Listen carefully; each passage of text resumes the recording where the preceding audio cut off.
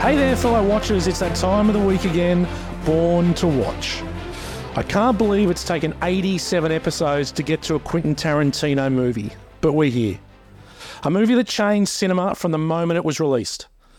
Pulp Fiction and the year 1994 had a profound effect on my love of movies and changed the way I thought about film forever. Released in May of 94 at the Cannes Film Festival, it blew the world away, and we had to wait until November 24 of that year to see it. I can't remember a movie that carried more expectations than Pulp Fiction. It just doesn't happen anymore. After a full 6 months of hype and global releases, when I walked into that theatre to see it, I was nervous for what laid ahead. Let's head to Jack Rabbit Slim's and do the twist. And joining me is the G-Man. Good evening, everyone. Have we not done Quentin Tarantino? We've talked about him enough. This is our first QT. Well, looking forward to dissecting this one. What a good rewatch. 2.5 hours. Yeah, it's definitely a commitment. There is no doubt. And up there on the land, joining us 2 in a row, he looks peaked already. Dan, how are you, mate? You're a cunt.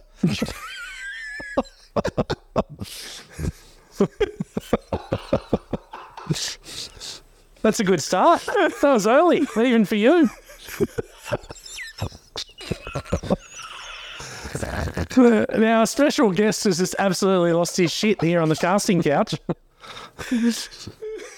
So Smogs is gone.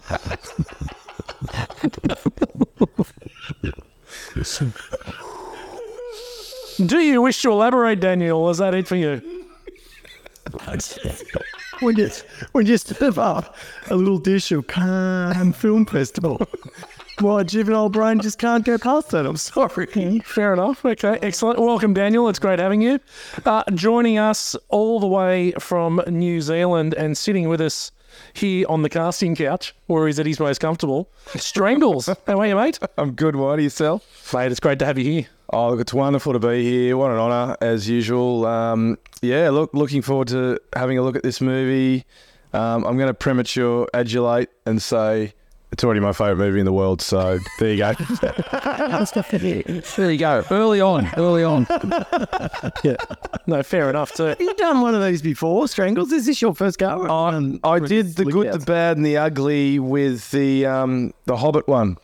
Oh, right. He had a lick out dialing thing going there for a while where he'd scour around for lick outs. Yeah, that's good. Well, Thank you. well, I had to do that because one of my co-hosts decided that it was too much work for him to be with us every week. Hey, hang on. We'll leave our cross to bear. He's a primary producer. He's got plenty to do on the land. Fuck a duck. He produces a hell of a lot of bullshit. That's what he produces. Anyway, look, a great movie. Out in 1994, 29 years old. It's a difficult one, this overs and unders, because it's a long movie, so it's probably one that people don't return to all the time. But I'm going to set the overs and unders here at 25. Now, we don't have Damo with us today to throw out a 1 or a 2. We'll start with our guest. What do you reckon Damo's number is? I reckon Damo's number for this would be 2. Wow.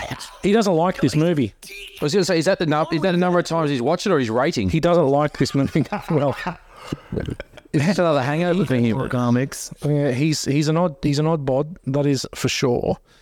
Strangles, over or under 25 viewings for Pulp Fiction for you? I am well over. I'm at least 40, I reckon. Okay. I tried to work it out.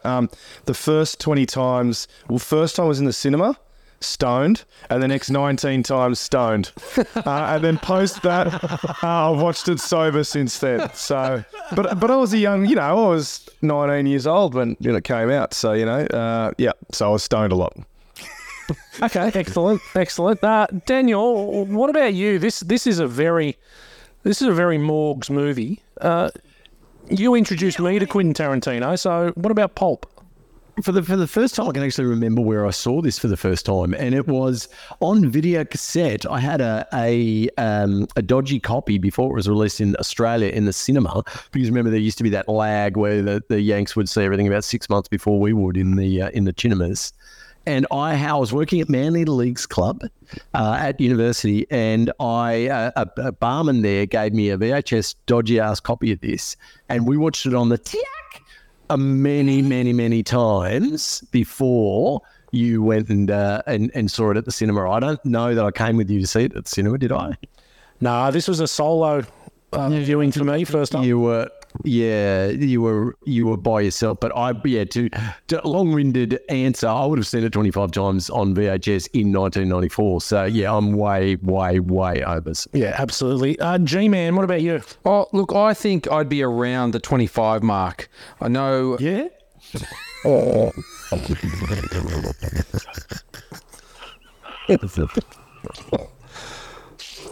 How many beers have you had tonight, Dan? You're being extremely insolent. What the fuck with? No, I reckon I'm close to the knocker. Maybe 20, maybe 30 times. It's something we watched a lot, as we've said, when we were younger, a heap of times on repeat. I watched this again today, and I haven't seen it for so long. I can't remember the last time I watched it, but yeah, definitely maybe 25 to 30 times, I'd say. Okay, look, I am well in excess of 25 times. I've got to say north of 50, I'd say, and probably well north of 50, whether it's a whole viewing or parts thereof. It's a movie that you can just watch one section of it, and that can suffice you. Obviously, there are many great chapters to this film, and obviously, Morgs, I'm sure, for film school, you'll talk a little about the non-linear storytelling, but that actually adds to being able to pick the movie up wherever you want, and I think makes it so much easier to rewatch, especially if you're just going to watch, a part of it, but well north of 50. Hey, can I ask a question? And maybe I'm ruining your question time, Whitey, but rewatching this, is this one of the most quoted movies by us of all time? Yeah, it blew me away about how, the one that rings in my ears is "Let's not go sucking each other's dicks." Yes, I had that. That is one of the. And when he said that, I just lost my shit. Yep. Because it is still today is used a lot by us.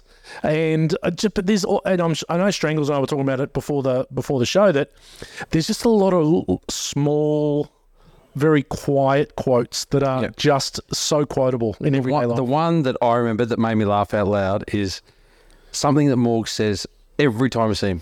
You dig it the most. Every single time. I forgot that was in this movie. Yeah. And I think that's the beauty of this movie, that there is so much in it that you forget there's stuff in it. And I think every time you watch it, you can pick something up new. I remember seeing it in the cinema for the first time. I went on my own, first session, first day it was out, and I remember going in there and sitting in the cinema with not many people, and when the music comes on and it's playing the credits, and it's playing like Jungle Boogie, and it's at the start of the movie, and then it changes, the radio changes, I was looking up at the speakers going, what the fuck is going wrong here? The sound is shit here. and then it jigged like 20 seconds later, oh, it's the radio. Right? And I love that he does it a lot through all these movies, uses the radio really well. And I love that you cut from that sound to then it's Jimmy and Jules talking, and that song's still playing under the talk, under the dialogue. He's so fucking good. Yeah, and he do that in the soundtrack too. You're listening to the song, and then they do the radio bit, then again another song. It was so good. Well, the Reservoir Dogs soundtrack really set that up. That's one of the greatest soundtracks, where actually the tracks on the CD were, K. Billy and the Sweet Sounds or whatever, and it was just him talking, which is unreal. Yeah, the Michael Madsen dance. Oh, when he does the little dance when he's about to cut the guy's ear off. Yeah, it's cringe all time. All right, well, let's slip in to the trailer. Miramax Films is proud to present one of the most celebrated motion pictures of the year. The winner of the 1994 Palme d'Or, the best picture of the Cannes Film Festival.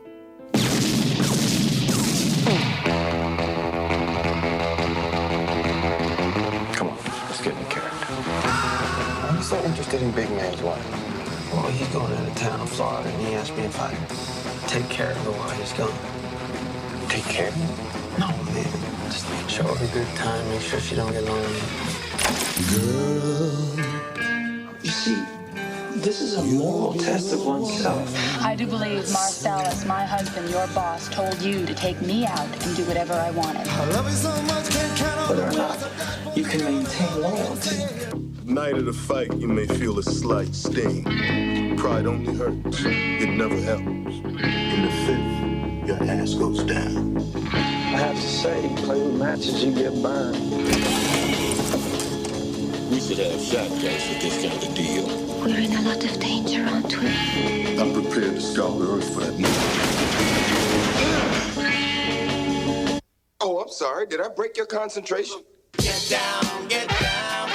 You got a corpse in a car, minus the head in a garage. Take me to it.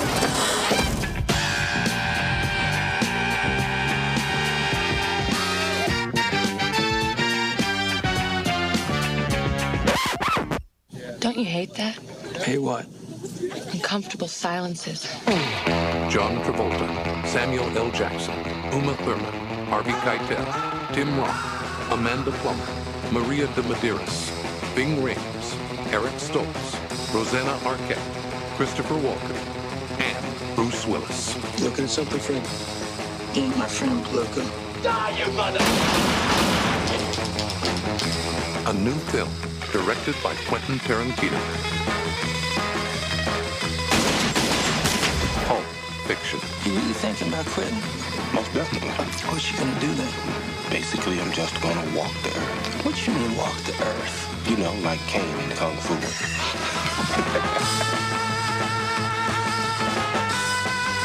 Another cracking trailer. Quentin Tarantino, just all over it. One of the great trailers. Doesn't give away too much. What do you reckon? Strangles? Absolutely agree. Yeah, excellent. Well done. Now, G-Man, why don't you tell us a little bit about Pulp Fiction? Okay. Oh, did you tell G that you did his part in So no, I was waiting for him to listen to The Breakfast Club so he could see how things were done a little differently in his parts. I'll just paraphrase it for you, Gail. It was kind of like, yeah, I know this part. It's fucking shit. I'm going to do it in 5 words. And we were out. It was not to that extent, but he's not 100% wrong either. Yeah, fair enough. I'm glad I was missed. No, you're a sorely Seems like I missed. was, yes. You were sorely missed. All right. Jules Winnfield and Vincent Vega are 2 hitmen who are out to retrieve a suitcase stolen from their employer, mob boss Marcellus Wallace. Wallace has also asked Vincent to take his wife Mia out when he's out of town. Butch Coolidge is an aging boxer who is paid by Wallace to lose his fight. The lives of these seemingly unrelated people are woven together, comprising a series of funny, bizarre, and uncalled for adventures. Yeah, like it. There you go. That's pretty good. Yeah. Doesn't give much away. It doesn't give much away at all. Well, Only really talks about 2 people in the whole movie. Yeah. Okay, cool. All right. Well, really, it follows the storyline of Jules and Vincent and Butch Coolidge. Yeah, they are the main. They are the main. The 3 main interwoven characters. They are. Well done, G-Man. Sorely missed. Welcome back. Critical thinking. Okay, IMDb has Pulp Fiction rated 8.9 out of 10 and ranks number 8 in the IMDb top 250. Certified fresh, 92% on the tomato meter and a 96% audience score. Shit. It's probably one of the best rated and reviewed movies on either of those platforms. Yeah, geez, 96%. How about that? Oh, mate, if only we knew what it fucking meant. Oh, that's huge. Huge stuff. Yeah, So it bloody should be. absolutely. Couple of reviews. Got a good review here from Mick LaSalle from San Francisco Chronicle.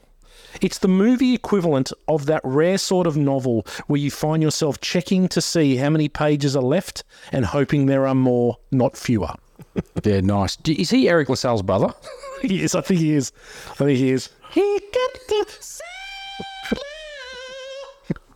What? So drawn.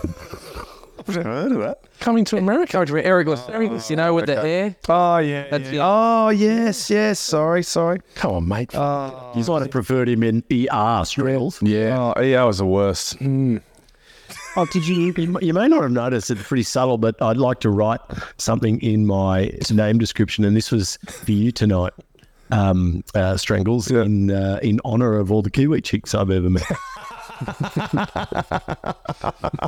Hang on, Adam is married to a Kiwi chick, so be careful. I was going to say that's how I met my wife. So, Knocked her on the head. She still hasn't woken up.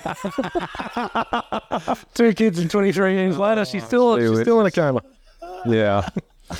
That's another movie. That's Kill Bill. Oh, that can't wait. Okay, bad review. Adam Mars Jones of the Independent UK. Reservoir Dogs still looks like the great American film of the decade, but Quentin Tarantino's second film as writer-director shows him already deep in the territory of self-parody. What? Yeah. Interesting. Thoughts, Adam? Deep in the territory of self-parody. Parody? I don't think there's any parody in this movie. I don't think so either. Anyway, I think that Adam Mars Jones had a bit of a cross to bear with Quentin Tarantino. There's the hyphenators. They're always fuckwits. Yeah, they are. They are. Maybe it's a brother of Mick Mars and then got married and had to take someone else's name. Married Marion Jones. Yeah. Married Marion Jones. Too many Persians. Yeah, definitely. Okay, G-Man. Ordinary people. Take it away. All right, is this the bit where we have to rush through? No. Oh, that was the last bit. No, you don't have to rush. There's nothing rushing. Get going down. All right, let's go. We will keep this brief because there is quite an ensemble cast in this movie, and we've hit a lot of these people recently. We've got John Travolta first up, who we talked about. How long ago was that? Not long ago. What movie did we talk about him in? Grease? Yeah, Grease. Yeah, we did Grease. Yeah.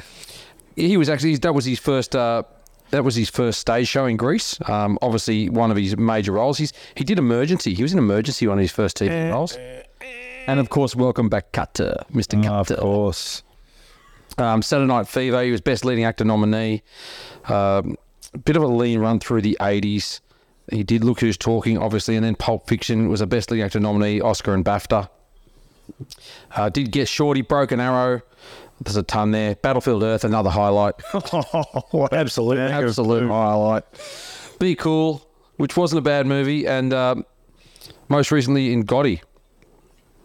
Now, this role of Vincent Vega, he got the role primarily because Michael Madsen had to turn it down. And Michael Madsen was committed to doing Wyatt Earp and couldn't get out of the contract, but he was actually going to play his twin brother. So Vincent Vega was the twin brother of Vic Vega from Reservoir Dogs. Well, there was the talk for a long time about being the Vega Brothers movie. Yeah, there was. Yeah, which would have been fucking incredible, except they were too old to play a prequel. Yeah, that's right. They couldn't go back. And Michael Madsen looks a million in Kill Bill, so you can understand that. Oh, yeah. But look, a few sliding doors here. Daniel Day-Lewis wanted the role of Vincent Vega, but Quentin Tarantino turned him down. Yeah, I reckon that's a really good move. Yeah. Agreed. Yep, James Gandolfini was considered for the role, but he actually suggested John Travolta for it as well. Yeah, it's one. I think it's one of these roles where it's very difficult to envision anyone other than John Travolta playing it now. He did such a good what an absolute masterstroke from Quentin Tarantino, pulling this guy from Look Who's Talking and making him this lovable hitman. Yeah, who just wants to take a shit. He doesn't mind. He doesn't mind, does he? No, he takes 3 shits. Yeah. It really brings him undone. We'll get to that. We'll get to that in question time. Who leaves their gun outside the shitter? We'll get to exactly that in question time, G-Man. Okay, moving on. Samuel L. Jackson. Hold on to your butts. We talked about Samuel not long ago in Jurassic Park, but he didn't have his first major role till he was 40.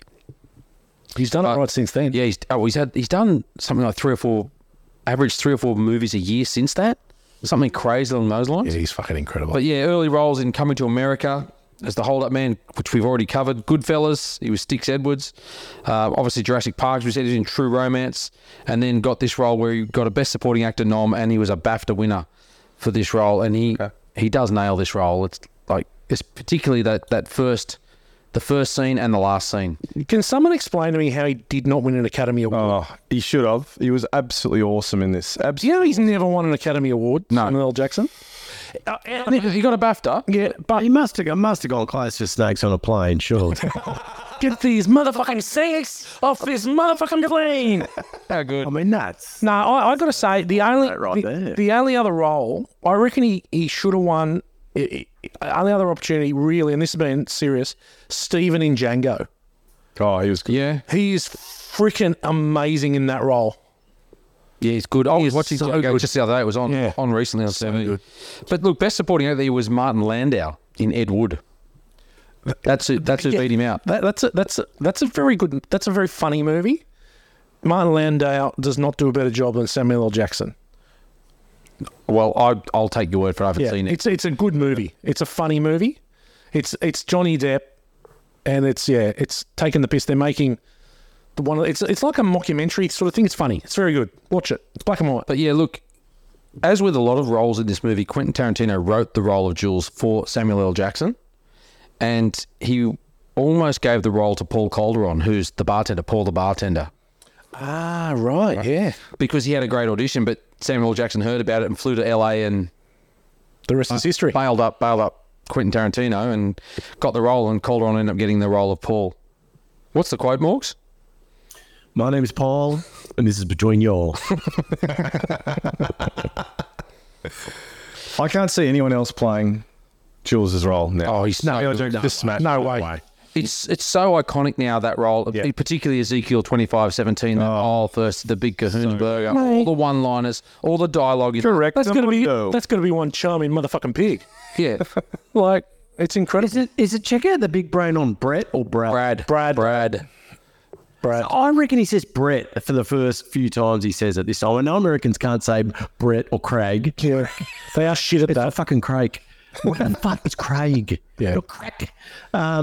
But yeah, I was confused with this time around. I always thought it was Brad my whole life, but this time I thought Jules he's laying a few Bretts on us. Yeah.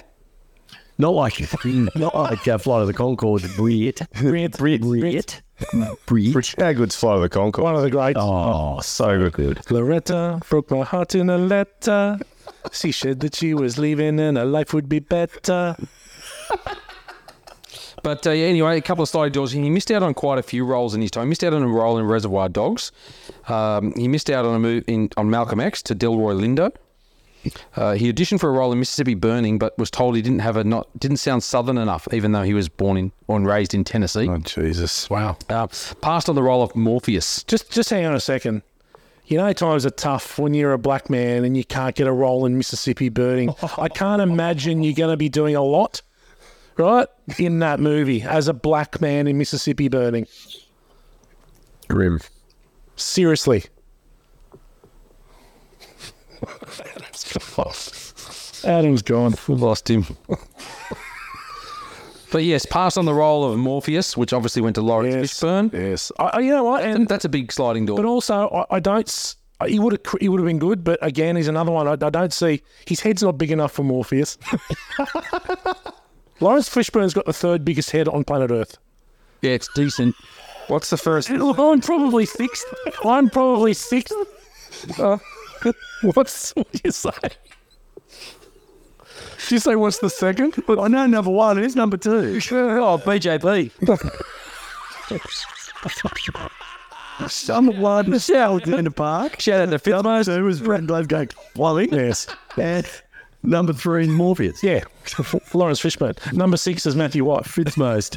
Yeah. Most. One fits most. What about the baby and Family Guy? Stewie. Yeah, but he's a cartoon.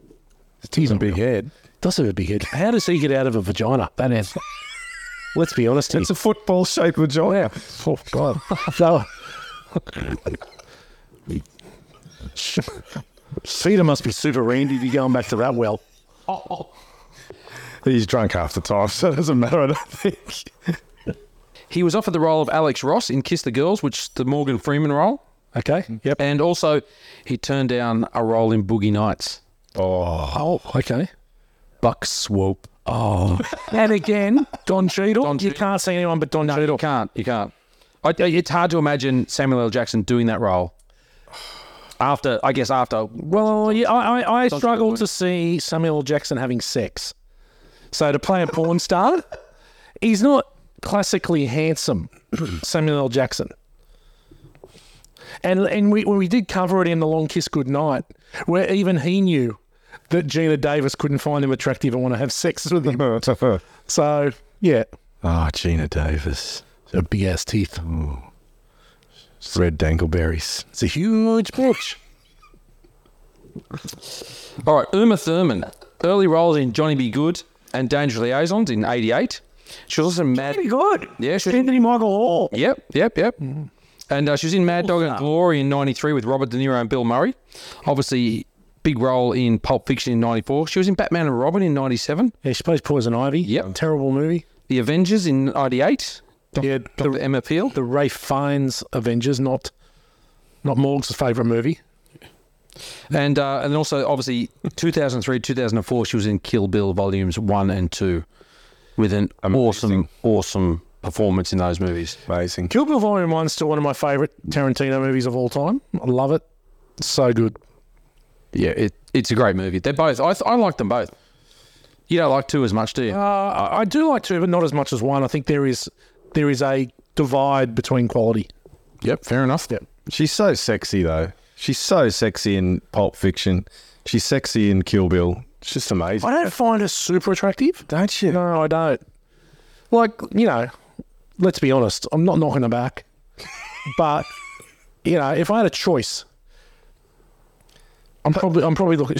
Yeah, probably Plims. Good fan of the show. Plims loves Uma. Yeah. Loves Uma. Post-heroin overdose, pretty attractive. Definitely. It's with all the stuff hanging out, with all the goop hanging out of it. With the bubble. Yeah, bubble comes out the nose. Oh, so sexy. Yeah. Anyway, look, she was nearly cast in Contact in 97. Jodie Foster turned that role down, but re-looked at the script. They did a revision of the script, and then she changed her mind.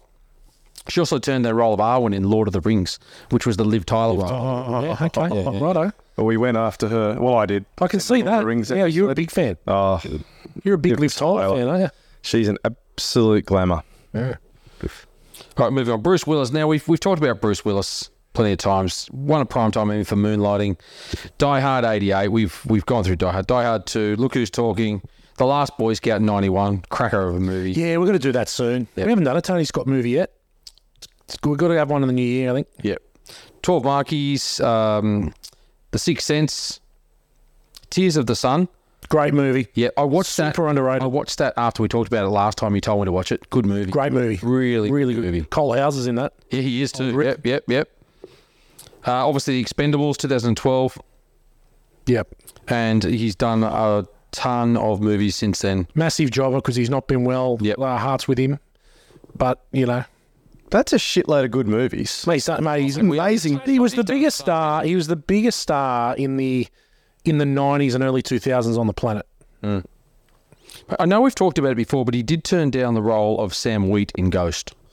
Yeah. Didn't think the plot would work playing a ghost, and it would be detrimental to his career.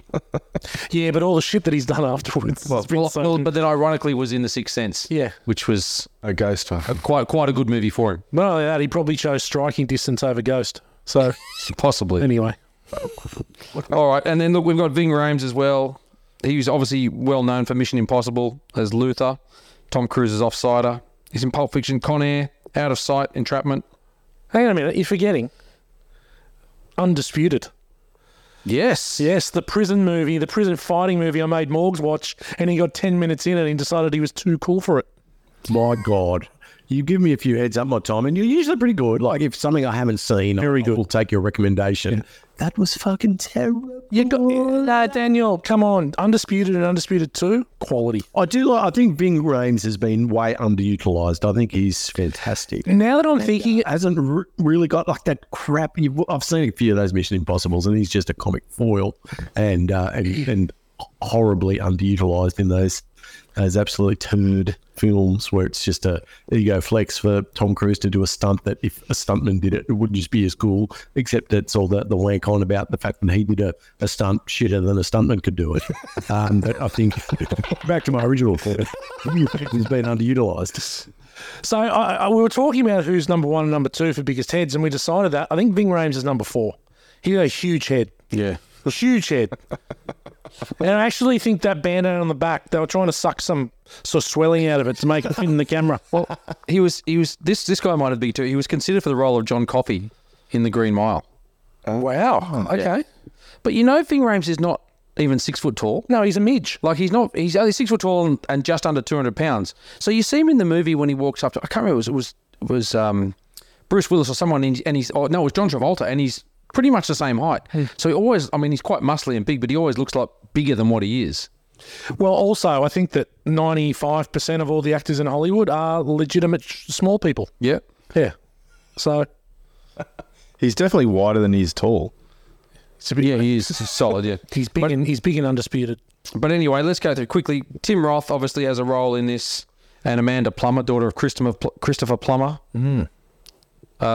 We've got Rosanna Arquette as Jodie and Eric Stoltz as Lance. Is that the one with the shit in her face? That's great. Great quote. No. That's Jodie. My wife. She's my wife. Steve Buscemi as Buddy Holly. Yeah. Nice little cameo there. Christopher Walken as Captain Coons. He's got one of the standout scenes in the whole film. Great. 5 years. Of his ass. Look at this sort of slimy, greasy wife. So funny. And Harvey Keitel obviously the wolf. Amazing. Yeah, Winston. Amazing. Yeah. Anyway, that'll wrap up our cast. Yeah, what about box office and any awards, G-Man? All right, so box office, 108 million domestically, 105 million internationally, 213 million worldwide. Now, the budget was only $8 million for this movie. Crazy. Right? And it was only that much because they got Bruce Willis on board later in, right? And because he had a few flops, but he still had a bit of box office power. Yeah. So he pumped that up a little bit. $5 million went to pay the actors and actresses' salaries, and the most, the largest chunk of the budget was $150,000 that created Jack Rabbit Slim's set. Yeah. But the opening, it was $8 million budget. Opening weekend did $9.3 million. Yeah. Well, it took ages for it to come out, right? Away. It took ages for it to come out. It did the whole festival. First 3 months was just festivals. And it was well worth paying the actors the $5 million, I reckon. Gee whiskers. Yeah, he's so well cast. It's incredible that a director in his second film had the ability to get some of the biggest, I don't know, some of them were a bit past it, but to get people to want to be in his film for that amount of money. Incredible. I think when you look at the careers of some of these people, like Uma Thurman, they were just coming up too. Like, For sure. And John Travolta was coming off the back of Look Who's Talking. Yeah, but he before that, we've talked about his 80s before. Sure, he was terrible. He was nowhere. Bruce Willis was coming off a few flops after Die Hard in 88. So he's picked those, but he's actually written all of those. He wrote the parts for Tim Roth and Amanda Plummer, particularly for those two. Yeah. Same as he did for Uma Thurman, same as he did for John Travolta and Samuel L. Jackson. Yeah, for sure. He obviously had them in mind when he's making this. Yep. Any awards? Look, not really. We talked before that Samuel L. Jackson got a BAFTA, but and we talked about 94. Forrest Gump won everything. Yeah, it was nominated for 7 Academy Awards. Yeah, Best Actor. Best Supporting Actress was Diane Wiest. So Pulp Fiction had Oscar nominations. Lost Boys. That's amazing. But they'd had Pulp Fiction was nominated for Best Picture. John Travolta for Best Leading Actor. Samuel L. Jackson for Best Supporting. Uma Thurman Best Supporting. And Best Director as well for Quentin. But so it won Best Script or Best Screenplay, I think it won. Something like Academy that, Award for Best Screenplay. I know we get a little hung up on the Academy Awards, and obviously I've got this ongoing side narrative of trying to get into the Academy. But at our peril, I think we disregard the fact that this won the Palme d'Or at Cannes. Obviously revered by those crazy Euros. Yeah. And I think, unfortunately, the Academy just didn't know what to do with it. That was the problem. That was so, if not revolutionary, it was so different to what was being served up by every other studio at the time. I think that's probably to its detriment. If it was released a few years later, it could have swept as we thought it might, and definitely some acting awards in there that probably should have. But we shouldn't. Our Frenchies. Have you guys been to Cannes? All jokes aside, it's pretty slick. Is that where no? Isn't that where Johnny Drama had the root on the beach at the Cannes Film Festival? I'm sure he did. Wasn't really what I was thinking of, but yes. No, not been to Cannes. It's excellent. I've been lucky enough to go a couple of times. Actually went to the advertising festival that was there many moons ago, and I've been there when I was a 6C for Nitro Circus. Right. And it is, it's worth a look. It's pretty amazing. Excellent. Nice aside, Dan. I like that. Let's move into 1994 hit, sleeper, and dud. And Dan, I believe you're off first cab off the rank. Yes, I was very excited to look at this one because this is a film that not normally in my wheelhouse, and Strangles may look at me and think less of me for this, but the James Cameron bit with Arnold Schwarzenegger and Jamie Lee Curtis, True Lies. Yeah, big fan. Released in 1994. I'm a huge fan. Yeah, big fan. I think great movie. It's the tone absolutely spot on between comedy and action. Never any dead spots. I mean, obviously ridiculous, but such an enjoyable film to watch and an absolute bona fide hit. So I think that's a film I will go back to in the future for sure. And amongst a whole lot of other award-winning films, and certainly it being quite a big year for cinema, I think this was a standout for me. What do you think, Whitey? You're a fan of True Lies? Big fan of True Lies. One of the funniest scenes in the history of cinema is the strip dance with Jamie Lee Curtis. She's a out-and-out 10 out of 10. Mate, she's a well put together kid. Yeah, her body is incredible. Her acting in that movie is only surpassed by Bill Paxton. Yeah, who steals the show? Who steals? Mate, he's pathetic. I think it is. You're right there. I think that James Cameron gets the tone perfect. Spot on. Perfect. He's not. I wouldn't say that James Cameron is particularly known or would be the guy that you would think that would get a comedy action correct. He seems to comes across a little bit serious and a bit more of an auteur. If definitely in the blockbuster realm, but he fucking nails it. No, I think it's brilliant. Yeah, no, well played. Well, Marks, I don't think any less of you, so you can sleep well tonight, okay? Oh, thank you, Stu. We're on a limb there, so yeah, nice one. Gal, don't really give a shit what you think. G-Man, what have you got for sleeper? I went through these. We've hit so many 94 movies before, and I may have talked about this one, but it is a cracker of a movie. It's Once for Warriors. Excellent. Cracker. I mean, it is such a hard-hitting, powerful, brutal movie that is based, on life in South Auckland. So it hits like a gut punch.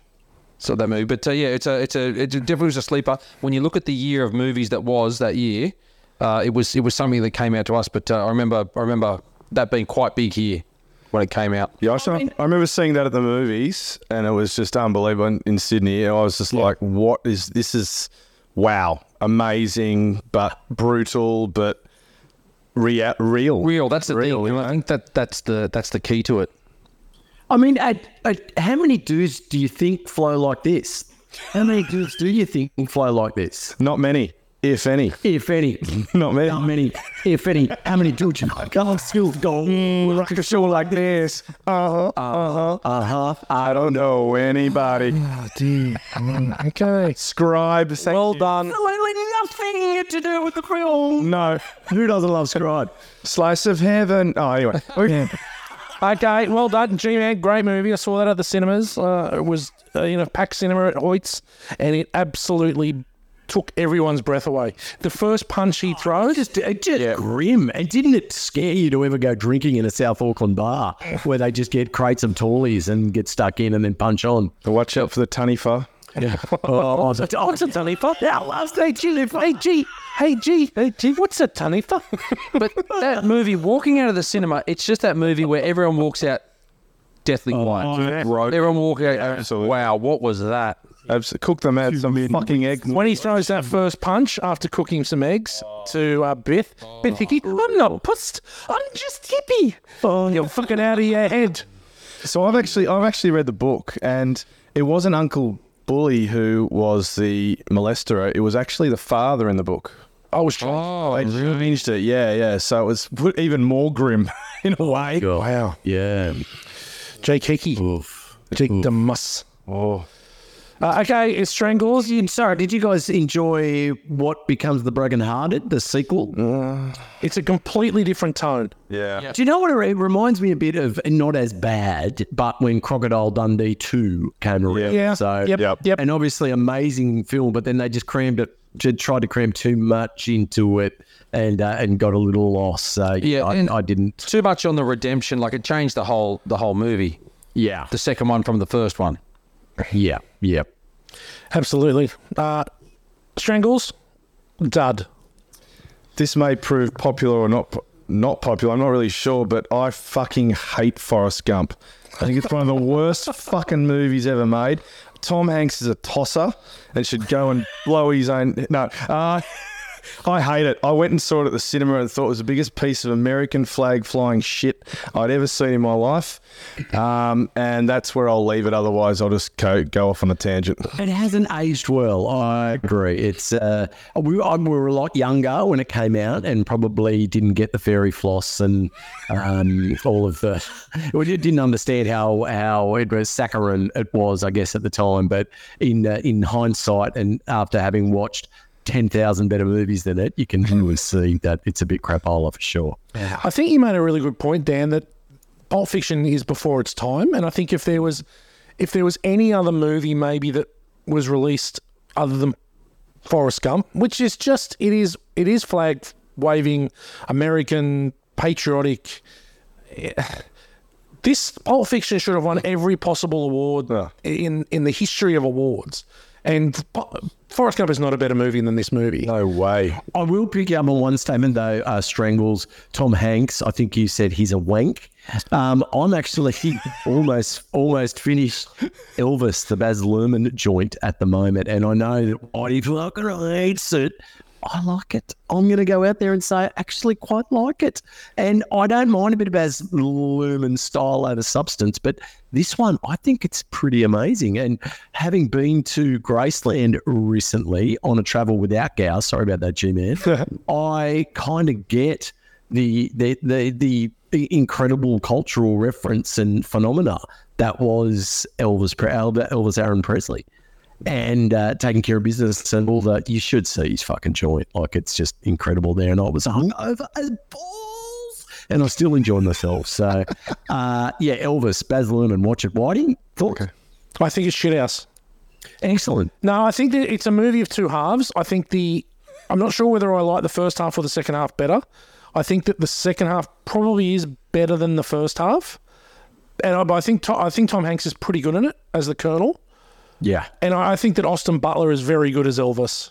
I really do. But He's a good-looking fella. Yeah, I've got a real problem with Baz Luhrmann.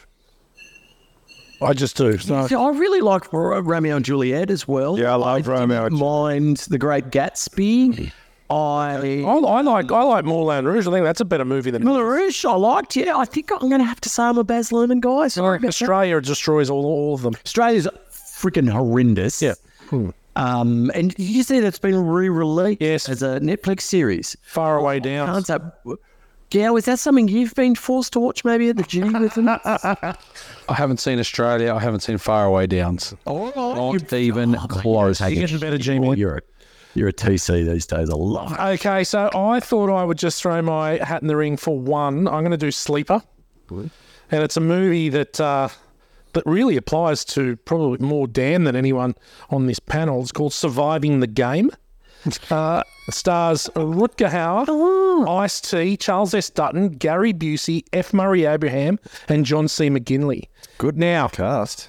Rutger Hauer gets they kidnap. I think it's Ice-T gets kidnapped and he's put in a game where they're hunting him. These rich guys are hunting him for sport. I remember it vaguely, and I've got to say, I remember watching this and thinking, this is it's again ahead of its time. You know, again, there's been dozens of stories where people are hunted for sport, Hunger Games and Battle Royale and Squid Game and all this kind of stuff where people are taken advantage of. But Surviving the Game, guys, it's worth a little look. It's hard to find. I remember watching it when it came out. Yeah. Gee, what year was it? 94. 94. We're still doing 94. Yeah. That's good. Well done. Well done. Yeah, I remember. I remember seeing it then, around then, maybe 95, but I haven't seen it since then. Yeah, well, it's worth a revisit. It's going to be up on Plex shortly. Well done, gentlemen. The new format for Hit Sleeper Doug worked well. You all put your effort in and appreciate it. Let's move into a question time. Okay, Gow alluded to this earlier. So you're a hitman, you're on the job. Would you leave the gun on the kitchen bench as you took a shit in the toilet of the guy's place that you're looking for? Answer. No. I heard an interesting take on this, and it's the only thing that makes it plausible, was that's where Vincent went straight after the fight. So he's literally been there all night. So he's been waiting, hoping that old mate's going to come back. It gets to the morning and he's like, mate, he's not coming anywhere near. His defences are down. He's taking a dump. He's reading a book like the G. He's even doing like the G, the way he does the real slow page turn that I've seen on planes all over the world and just wanted to kill the fuckwit. And he does the same thing, the way he reads his book. And yeah, that's the only way I can excuse the lapse in Vincent's judgment that ultimately is... Sorry, you go, mate. Death. Sorry. I thought they were both very chilled hitmen. Even when they were shooting away in the drug dealer's place, they were very mellow by the end of it, and they were just chilling out there waiting when the huge gunshots had gone off. I was like, get the fuck out of there. Oh, I'm taking the gun in the toilet with me. Well, sorry. I think the thing was, too, for me, rewatching it, was that Butch comes in the door and he's sitting in the toilet. There's no other noise in the room. There doesn't appear to be any other background noise, but he doesn't hear him come in the door, doesn't hear him walk in, doesn't hear him put the Pop-Tarts in the toaster even. Like, doesn't think to get up then, and then just walks out like he's definitely engrossed. He's definitely engrossed. I think it's obvious, Gard, that he was having a turd sleep. Yeah. Well, you know, some of the best do that, Morgs. Well, you're the master on this subject, Daniel. Yeah, I just a little segue for you, Strangles. I was working in Canary Wharf in the UK in the late 90s and just smashing up the piss every night of the week and then traipsing into work, sometimes having a spew in the train station there at Canary Wharf on my way through. But the one solace I had was that I could go down a couple of floors into the shitters and just literally have a snooze. So I remember I was doing a particularly hungover, and I called it a turd sleep, and it was a thing. And I just remember coming out and hearing giggling, and like, what the fuck is that? And then I hear this, I think he's asleep. Out there listening to me, obviously snoring mid-turd sleep. So yeah, Morgan Stanley didn't get their pound of flesh out of me back in the late 90s. Did you work for Morgan Stanley's in the late 90s? I've got a checkered past. I worked there in the late 90s too. Oh, look, we could definitely have crossed paths. So. I wasn't me giggling, I promise. That was Fat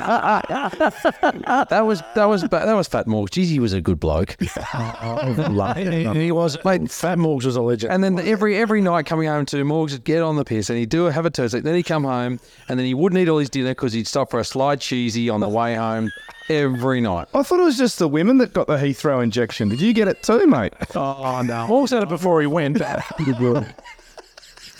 Morgs was a little chubbier than he is today. Like, he wasn't overtly overweight, but he was a little chubbier. Right. But, you know, he's a good-looking rooster now. The guy's Samoan.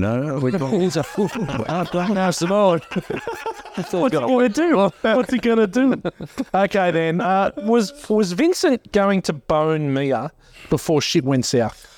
Absolutely. Yes. 100%. That's why he had to talk to himself in the toilet. Pull yourself up. It was her. She was the one driving that. Yeah. Like, Vincent was just caught in her web, and 100% they were boning that. Would you guys do it? Would you guys bone her in that? Well, she's got just as much to lose as he does. Yeah. I think. Yeah. But we would. But in saying that, it also adds a bit of spice to the Tony Rocky Horror story. Well, that's the great backstory, right? Now you sort of think, well, I can see there's been a foot massage going on. I think this has happened because she's a bit of a horny minx. Yep. And in the whole movie, Marcellus and Mia don't even talk to each other once. No. So how happy is their marriage? Yeah, that's not, you know. Yeah, whatever story you throw out there to make it okay. And I think at the end when they said, "Look, should we keep this under wraps after the heroin overdose?" says if they had done it, it kind of probably would have been. She says, "I would be as much trouble as you," and he says, "I highly doubt it." That. Yep. But yeah, I don't think it ends for either of them very well. Ketchup. No, ketchup. Okay, we all agree with that. So, what's happening at the Wolf's house at that time of the morning that constitutes a tuxedo being worn and many people in the house of the Wolf at 7 a.m.? What's going on? Is that his house? No. That's his house. Or is he at a party that's... No, I think that's his house. Oh, okay. Yeah, it's hard to know that, but everyone's dressed up. Well, he's obviously in the black tie. Yeah. So what is going on there? What's going on? I don't know. Dan, you got any insight into that? Oh, just that. If there was one character I'd like to be in the whole film, it'd be the Wolf. He's just... How good is he? Pretty sick. Yeah. And was going to bang red. I'll be there in 10. Yeah. Going to bang red in the end, wasn't he? Definitely. Just because you are a character doesn't mean you have character. Big Tony's daughter. Yeah. I'm glad no one else knows what's going on there, but it's interesting. Really, really interesting. Yeah, great. Okay. What's in the briefcase? Who's in the bag? Oh, one of the top 10. What's in the briefcase? Now, the stories, there's a million stories. Yep. It's supposed to be Marcellus's soul. There's all these different things. What is it? Well, that is what it's supposed to be. And that is what the Band-Aid on the back of the neck, that's the story, is that the soul is taken out through the neck. That's why Marcellus has it. Okay. And that's in, I can't remember what culture, it might have been Chinese culture, but there is something along those lines whereas that is what it is purported to be. Okay. Well, I think it's a yellow lamp just firing up. Oh, yeah, definitely. Faces, yeah. Definitely. Because I remember in the movies going, what's in there? Is it gold? What is it? Yeah. You'd think it's gold. There's a lot of, and this is what I love about Quentin Tarantino. God, there's so many unanswered questions in his movies. There's also another story that it's the diamonds from the Reservoir Dogs. Right. Okay. Yep. Yeah. So Quentin has refuted all of this. He essentially agrees that it's MacGuffin. So MacGuffin's something that characters value, but it doesn't really make a difference. We don't really learn more about it. And on the interwebs, there's actually the top 10 MacGuffins, which I'll go through very quickly, if that's all right. Sure. In no particular order, the dude's rug in top 10. Doug in The Hangover. Yeah. So he's really inconsequential. I mean, there's version for him, but it doesn't really matter. Yeah. Something called the Horcruxes in the Harry Potter series. Yep. I'm not a dork, so I have no idea what. I know what they are. I do too, and this is where we'll divert. Dan, I love Harry Potter. We couldn't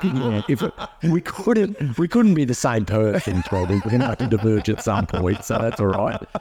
Next is the Ark of the Covenant in Raiders of the Yeah, absolutely. Yeah, that's another MacGuffin. The Infinity Stones in the Marvel Cinematic Universe. I mean, that begs a question. Who gives a fuck? What? The Holy Grail in various movies. The Maltese Falcon in the Maltese Falcon. Yep.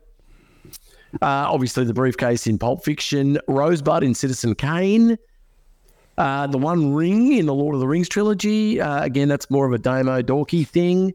That's it, really. I think that was 10. So, yeah, MacGuffin's a very common plot device, and it just so happens that that's what Quentin chose to use in this time. But I've also heard all the things that Gow espoused, and all I can say is that that's all bullshit. There you go. Okay, last question. Is this Tarantino's best? Yeah. No. Oh. Yes. All right, we're going to have a run. Okay, so we're going to hang on a minute. No. Dan, is it his best? No. I enjoyed it a great deal on the revisit, and I think it's, obviously I'll keep my cards a little closer to my chest than strangles. But in my particular favourites, no, it's probably not top 3 or 4. It's not. So Inglourious Basterds is my favourite. Yeah. I think Once Upon a Time in Hollywood may have jumped up recently too. I gravitate back towards that a lot. I mean, I love True Romance. I love Reservoir Dogs. Yeah, I was going to say Reservoir Dogs. Yeah, okay. All right. Well, then G-Man. The Kill Bills I enjoy, but not as much. Not as much as Whitey does. Yep. The hateful. No, I'm going to say definitely not for me. Okay. But I can understand how it could be. So definitely. That's G-Man, where do you stand on this? Look, now that we discuss it further, it's really hard because then you look at Django Unchained. Yeah. Inglourious Bastards. Pulp Fiction's up there. Tarantino joint, yeah. Sixth Sense. No. It's always your fucking favourite movie whenever we do this. I don't think that's in any way or shape or form true. Yes, mate. Accuracy is my thing now. Chop pod with. Yeah, that's really hard when you look at Once Upon a Time in Hollywood. From Dusk Till Dawn, although he didn't direct that, did he? No, he didn't direct it. We're just talking about ones he's directed. Yeah, geez. Oh, I don't know. Kill Bill. I always love the Kill Bill movies. Okay, so you're saying I'm on the fence. I'm saying maybe not.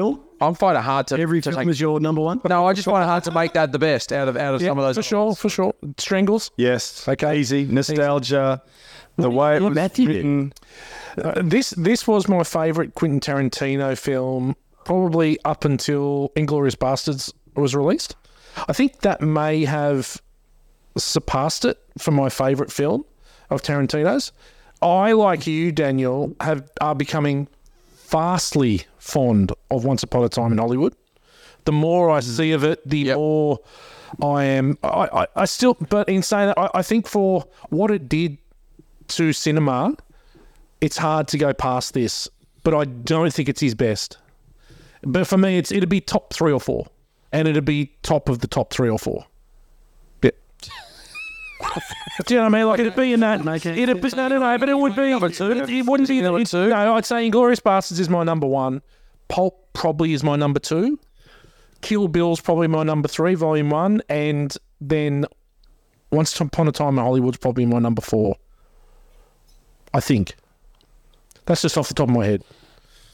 I love it. Anyway, well done, gentlemen. The good, the bad, and the ugly. Now, we're going to start with our guest, because he's got a long list that might cover all of us. Yep. So, Strangles, why don't you take it away? Look, I'm just going to list them, and I might skip over a few because I don't want to take everything. This is the opening scene and then the music hitting. It's just amazing. That was my first one. Good. All right, we're on track. Right, and then the next scene, and then the next scene, and then the the soundtrack's epic. I mean, I bought the album and played album. That's how old I am, and played that ad nauseum in the car or at home. Amazing. I think we all did. I think we all had that today for sure. Absolutely. Yep. Iconic actors in it now. You look back and they're just going, how good are these actors? John Travolta's hair and the way he walked in this film. Yeah. With that slick back little moulay sort of hair and this the way he kind of swaggered. I love that. Samuel L. Jackson's Merv Hughes moustache on steroids. I thought that was really nice. Vincent Vega, the way he smoked a cigarette. Yeah, I thought it was the straight fingers. It's actually a Morgs thing. Morgs has never been a smoker, but he's always had a thing for how cool people smoked. John Travolta is a very good smoker of a cigarette. He is. In general. Yep. I loved the case, but the combo. Did everyone see what the combination on the case? 666. Yeah, absolutely brilliant. Let's just go over that one. Which one? Oh, I just like the depiction of the heroin, injecting of the heroin and the feeling afterwards and the way John Travolta acted. Well, he'd never done heroin before in his life. Wow. That was his first time. No. So he had never done it before. He went full method. He went and met with an ex-addict. He went and met with an ex-addict to find out what the reaction and how it would be. Yeah, it's just amazing when Uma Thurman's saying, I'm over here, and he's just turning. Oh, mate, that intercom scene. Hello? Yeah. Over here, Vincent. So good. And when he's driving in the car, he's just got the... Mate. He's so fucking almost asleep. Yeah. And then it's the fake car, which is the same as Kill Bill, which is a great little Quentin Tarantino. He's so good. Bit. Yeah. The Jack Rabbit Slims set, it's just freaking amazing. I'd love to go eat there and maybe not dance there, but eat there. How good was smoking in a restaurant back in the day? Well, I've got that in mind. I've got smoking inside as bad. Oh, okay. Yeah. I wish I'd seen Fox Force 5. I reckon that would have been an awesome TV show. Would have been amazing. Zippo lighters. Don't have them anymore. Yeah. They were the best. I used to have heaps of them. Eric Stoltz's Speed Racer T-shirt. Yes, good. Very cool. Very Love cool. Speed Racer. Yeah. Apparently, you can buy all the shirts from this movie on the internet somewhere. Oh, awesome. I'll have to look that up. What about Eric Stoltz eating cereal at whatever time of night that it is, just in bed in his gown eating his cereal? Yeah, fuckwit. Obviously, the Christopher Walken gold watch. Yeah. scene. I know I'm doing that for everyone else. Up his ass. Up his ass. So good. So we hid this hunk of metal up my ass. 7 years I hid this hunk of metal. The Vietnam War didn't go for long enough for him to be in a fucking prisoner of war camp for 12 years, or however long as he talks about. Unless he was fighting for the French. Which Yes, well, it went forever. Early 60s. It went forever. I liked the Bruce Willis scene. His acting was amazing when he goes ape shit when she didn't bring the watch. And then he talks him way down, and then he loses again at the car. Yeah. Amazing acting. Only a couple more go. The whole... The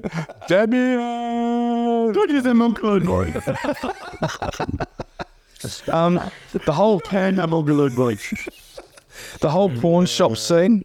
The whole pawn grim. Marvin getting his head blown off in the car. Oh man, I shot Marvin in his face.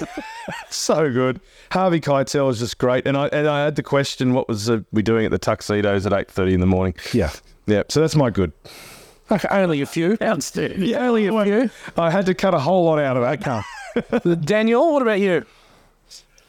Yeah, I had several of those in my good as well, but I just think overall for me that the script writing, it's just what any script writer would aspire to. I mean, he just changed the game essentially by having all of these wonderful characters just talk absolute bollocks that usually had very little to do with the scene that we're in, but conversely told us all we needed to know about the character and what needed to propel the story along. So I just think it's just incredible, amazing. And what I came back to on this revisit was just the Tarantino style, which is instantly recognizable, copied absolutely senseless since then by a huge amount of wannabes. But if you just go back to the source, it's interesting when he was brought on as a script doctor into that Denzel Washington movie, the submarine one, Crimson Tide. Oh, yeah.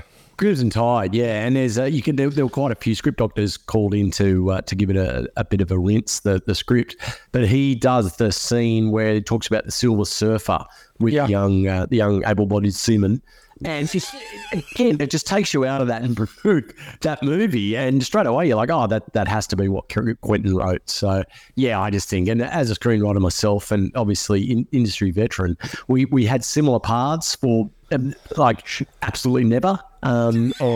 He's really good at what he does, and I'm not. And I bet I can aspire to be that. And who knows? I'm coming into my prime. I might actually start to make some headway. So yeah, well done. Great script. Thank you. Not me. I'm in my prime. I'm in my prime. G-Man, what do you got for good? It's all been covered. I'm just going to be a Greer guy. Yeah. Do what you do, mate. Do Yeah, what you do. I agree. No, love the opening dialogue into the music, into the guitar music. It's fantastic. And it's so passed over, I guess, into pop culture. Lots of jangly guitars. A lot more than I thought. Like Dick Dale obviously opens the film, but there's quite a few tracks with that real jangly surf guitar in there that I'd forgotten all about. So definitely his music supervisor is just incredible. Yeah, we've had that discussion before, Dan. She is worth her weight in gold. Oh, well, that's it. I mean, she makes a lot of these films. It certainly can't imagine it without the Reservoir Dogs and this, especially, are just iconic. So Yeah, but also the dialogue and the big Kahuna Burger scene, that first scene, that all the dialogue in there. Samuel L. Jackson nails that whole scene. He's just so scary, but he got the dry wit as well. Just such an uber scary character. when you think about it, those two, like they literally could have just walked in and shot him and had the same result. Yep. But he decided just to torment them some more. But You love your job. You know, but I love it. They walk up to the door. They walk up to the door, and it's 7:22 in the AM, and they goes, "Come on, we're not quite ready." No, it's not. And, It's not and then when they're talking, he goes, "Let's go get into character now." You know, they just... How good, just to nerd out for a second, Gow, how good is where he uses the full depth of field there and they just walk out a frame right up to the back of the frame and still have the conversation, whereas you could think a normal director would go in tight into each of them and have a two-hander and have them chatting towards, but he's comfortable enough in his second film just to go, nah, I like this shot, through the doorway, they're just going to keep chatting and I'm going to stay right the fuck here. Interestingly too, I noticed like when in the scene where she overdoses and they go to Lance's house, when Lance goes in the bedroom to get his little black book and the camera's panned on the doorway, half of the doorway with him in the room and halfway towards the other room, and it doesn't go in to show, like, again, it doesn't go to show in the room. It's an odd angle, and when he first buys the drugs, it's coming up from behind the bed and showing them. So he creates those angles really well. It's just different scenery to what you'd normally see. And a lot of those down low angles, like it's always looking out of car boots and looking down. Yeah, absolutely, Gow. Good call, Gow. What the fuck just happened there, Gow?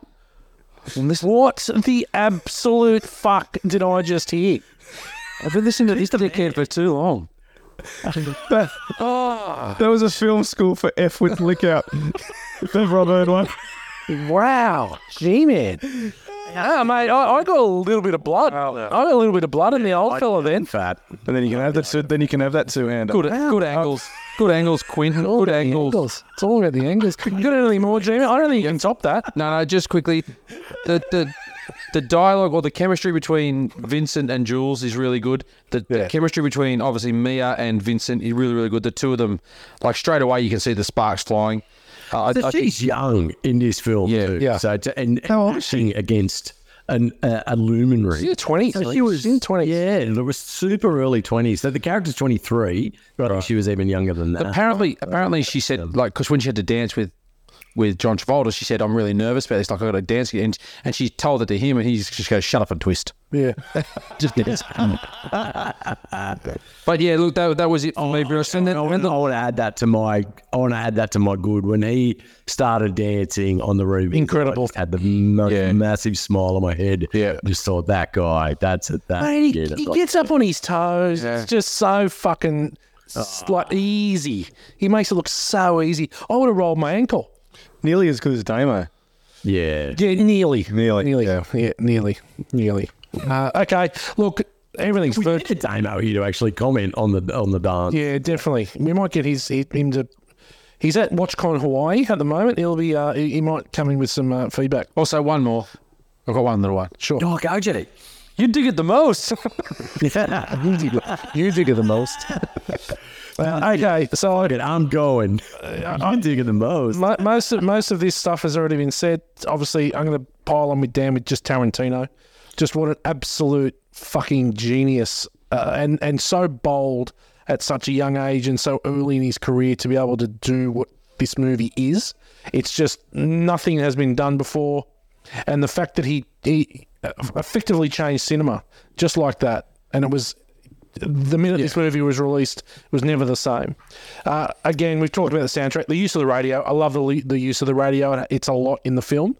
I've got the script, Dan, but I won't do that. Jules and Vincent, they are so good in this movie. The back and forth, the dialogue, it's incredible. I think probably it's when they're angry with each other. I love when they're at the Wolves and like Jules is just blowing up and Vincent's trying to like get out of the fact that he shot the fucking guy in the head. I love US diners. When they're having breakfast and all I want is to sit at that booth and eat US diner food. Yeah. You know, the muffin, the bacon and eggs, everything just looks so fucking good. Chicken fried steak. Mate, US diners. Just quietly to this new pancake diner at Burley Wolves. Saw that. Get into it. Have you been? Christine. Have you been? No. Okay, well, let's do that. Yeah, let's do Christmas. it. Let's do it. The heroin buying scene, so when he's buying off Lance and just is that the one with all the shit in the face? Like, it's so subtle. You know, you got to remember that I've just been in Amsterdam. He's like, please, Negro. Like, come on. This shit, I know that shit you buy, like, we've talked about picking up Mia, talking into the intercom. Like, it's just, he's so off his head, so good. Christopher Walken is such a splash of sunshine. if you talk about parody, that could be the only part of parody of the film. The whole up his ass, he fucked up that dialogue, which is why it's even more walking than normal. So he forgot some of the dialogue towards the end, which is why there's a massive gap. Yeah, he paused because he couldn't remember the line, but it adds to the walking. Yeah. The movie... A movie like this could age pretty easily, I reckon, because it is set in a specific time and in a specific area, and I don't think it has. I think that it is just as easy to watch today as it was back in '94. I enjoyed it just as much today as I did then. I think it's timeless. It really is. And as Morg said, if there's one person you want to be in the movie, it's the Wolf. The Wolf is so fucking cool. When he says you're 30 minutes away, I'll be there in 10, and then turns up in that fucking poncy little race car, you're like, you're like, oh my God, this guy's the fucking man. And how cool he is under that pressure. And I love it when he goes, oh, this is good coffee, right? When he says, I think I smelled some coffee back there. Yeah. Did you go and get me it? Yeah. He's so good. Everything he does is good. Also, if I'm curt with you, it's because time is a factor. Yes. Just so... Yeah. Everything he does is professional. So professional. All right, I think that's it for good. You could just go on and on. What about bad? And we're not going to start with you, Adam. We're going to start with G-Man. What do you got for bad? Okay. Got a couple of just quick ones here. I think it's pretty well known that when the guy with the hand cannon comes out and shoots, there's already the bullets are in the wall. Bullet holes are already in the wall behind him, and that's a known goof of the movie. You see that? Yeah. Got it. But I did notice this time, because I was sort of looking out for that, and maybe that's what put me into it, was that when they're talking and when Jules shoots the guy on the lounge, there's no the gun doesn't discharge. There's no smoke. Yeah. There's just a sound, and then the guy wriggles on the lounge. There's no blast damage to the guy, and I really noticed it. Hold on. Keep going, Gav. It's good. Yeah, so I just thought it was funny because he just points the gun at him, but there's no actual gun. Like when they shoot Brad, you can see the gun's firing. Right? In that one, he just doesn't shoot the gun. Yeah. Also, the other quick one was when Mia gets stabbed in the chest, they put the red dot on her. Puts the red dot on the chest so that stab. We got to stab her 3 times. Yeah. When she sits up and jumps up, there's no red dot. Yeah. And you can sort of see the fake chest there, but there's no red dot there. That was filmed in reverse. So they actually, to get the stab motion down, they filmed it in reverse because there's no way. Yeah, there's no way. There's no fucking way he can hit that spot. Yeah. I was thinking, how do you do it? You've got to hold it on and then do the 1-inch Bruce Lee punch. Yeah, and it was supposed to be a black marker pen. Well, it's all he had. It's a red marker pen. Is this the heart? And then it's like Trudy or whatever her name is. And she's like, yeah, how the fuck do you know? Jody, how does Jody know? All right, G-Man, is that all you got? Yeah, that's it. Okay, Strangles, take it away. I've got here, as if a gangster would actually let one of his minions take his wife out. I was kind of like, really? Would he? Well, that's how secure he is in his power. Yeah. She's a horny minx, man. Yeah. She's fucked 100 blokes. 100 of his minions, you reckon? Definitely. Yeah, well, I thought that was weird. Who orders a vanilla Coke or shake when they're adults? They should be ordering alcohol, except if you don't drink Whitey. Hey, it's a pretty fucking good milkshake, apparently. Yeah, apparently it is. It's got no bourbon in it or nothing. At least get a Budweiser. One of the best equivalent, price gouge today of to $5. Yeah, I know. Wait a minute, that's a $90 milkshake. No, well, that's bourbon in it or nothing. That's $5 now. You'd be like, sweet, 3 of them. Yeah. Fabian, the French girlfriend's freaking annoying. She annoys the hell out of me. I'm going to get to Fabian. I'm going to go deep on her. Cool. And the last one is, look, I love Quentin Tarantino as a writer or director. He's not an actor. His acting, I think's ordinary. I actually don't think he's that bad as Jimmy. He's Tom Hanks good in this movie. No, I think he's supposed to play that annoying role. Oh, he's fucking annoying. He's not a great actor. I just thought in this, though, he's quite full on from what I remember him being, and he sort of gives a lot of shit to them, and those two I don't really think would be the type to like. But he's got them under a fucking bit of a, if he doesn't help them, then they're fucked. I just think he completely overacts. I think he's just overacting. I don't know. Don't fucking Jimmy me, Jules. Made me buy the coffee. I know it's good. You got a problem? You got to call your people. And that whiny. You look like a couple of dorks. Yeah. That's me done. Okay, Daniel, bad. Yeah, I agree with Strangles on the acting thing. I just don't think Quentin can do his own dialogue. I think his dialogue's excellent, but he struggles with his own writing. So I think any other actor in that would have handled a lot better. Not Zoe Bell. Zoe, yeah, maybe him and Zoe Bell and the two awful exponents of his own dialogue. Yeah. But I also thought that the white guys, Jimmy and Lance in here, their use of the racial epithets throughout sounded too forced and a bit more, I don't know, shock value-esque. Like, I don't know that they would have been using their N-words as with as much abandon. Obviously, Jules and Marcellus and all of the African American characters. It just sounded a bit on the revisit. It was like, okay, that's super forced. I'm not sure that you'd be using that in the way you have. So whether that was overwritten or an attempted shock, I don't know. But it was, just struck me on this revisit. Fair enough. Strangles, you mentioned Fabienne. She's the worst part of this movie. I know. Tarantino has a knack in some of his movies of having one character which is not in the same movie.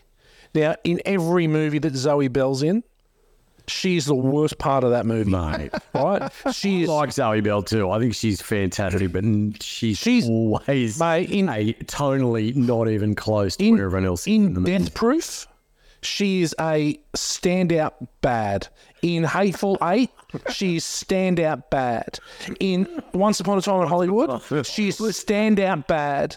And in this movie, it's Fabienne.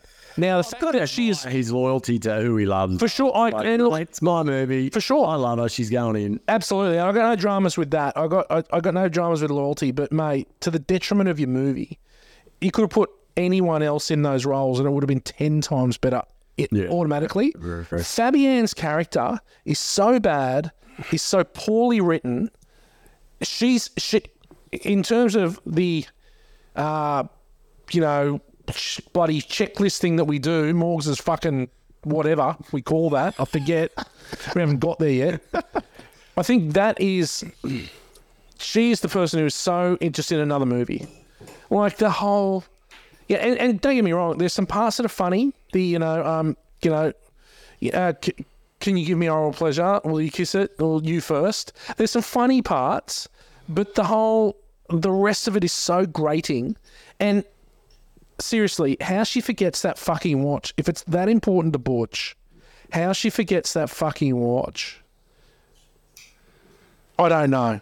I'd leave. I would have just not gone back and just left her. She must be very good at something. She's the most annoying girlfriend you could ever think of. She must be very good at kissing it. She must be very good at kissing it. Yeah. That's all I can say. Yeah. No teeth. Yeah. The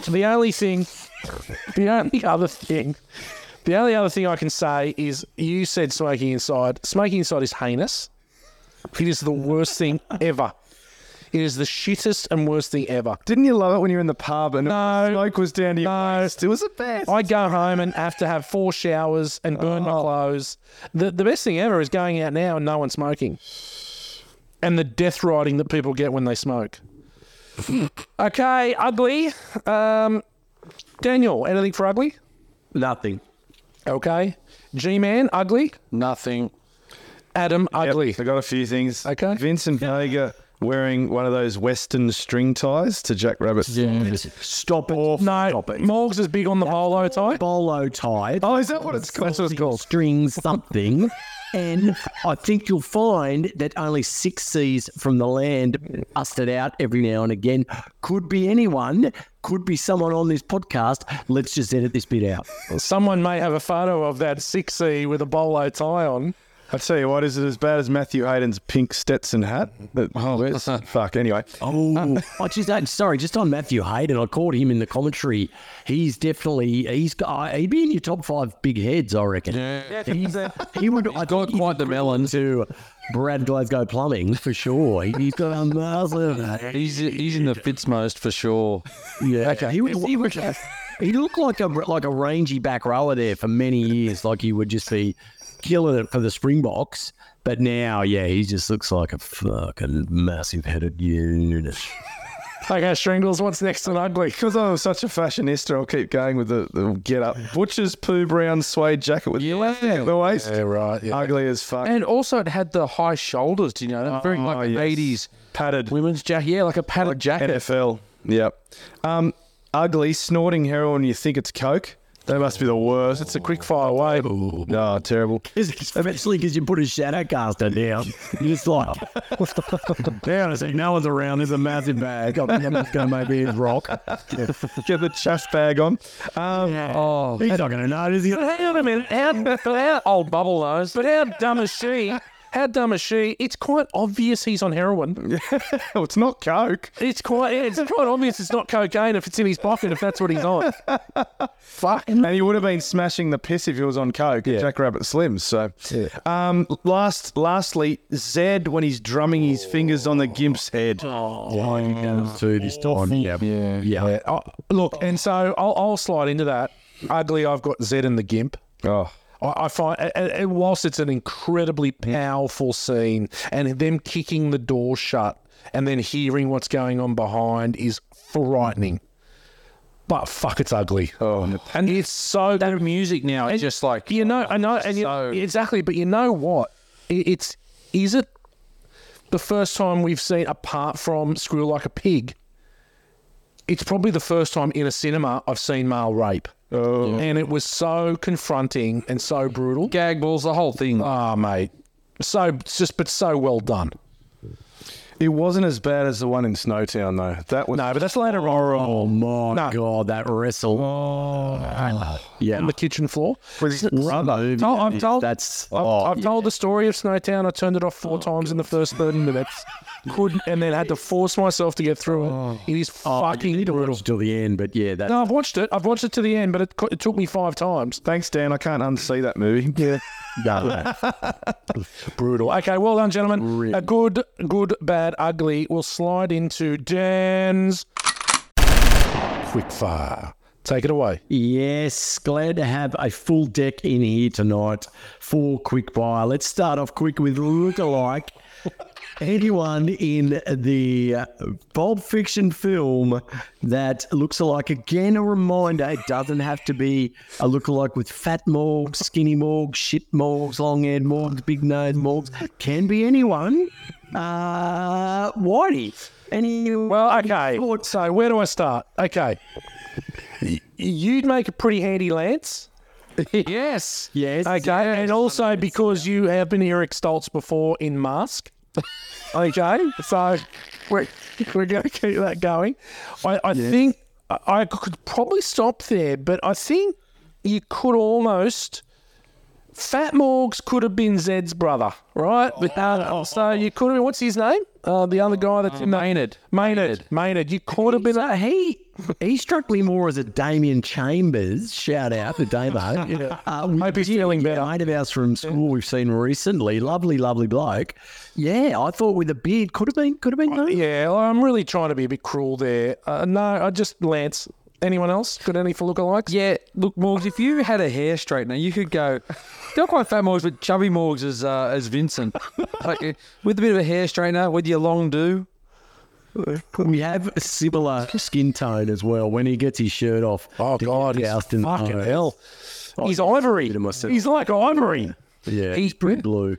When he's wearing that gear, he does look like you on the land a little. Like that's your get around to the chooks. He looks like a couple of dorks. Do you know, I laughed more at that this time because I was thinking Australians and fashion. It's not really our bag, baby, but the rest of the world must just look at us and go, oh my God, because running a t-shirt and boardies everywhere is something. I'm going to look at Damo. 100%. He's over at WatchCon at the moment with a massive, who makes your shirt, mate? Volcom.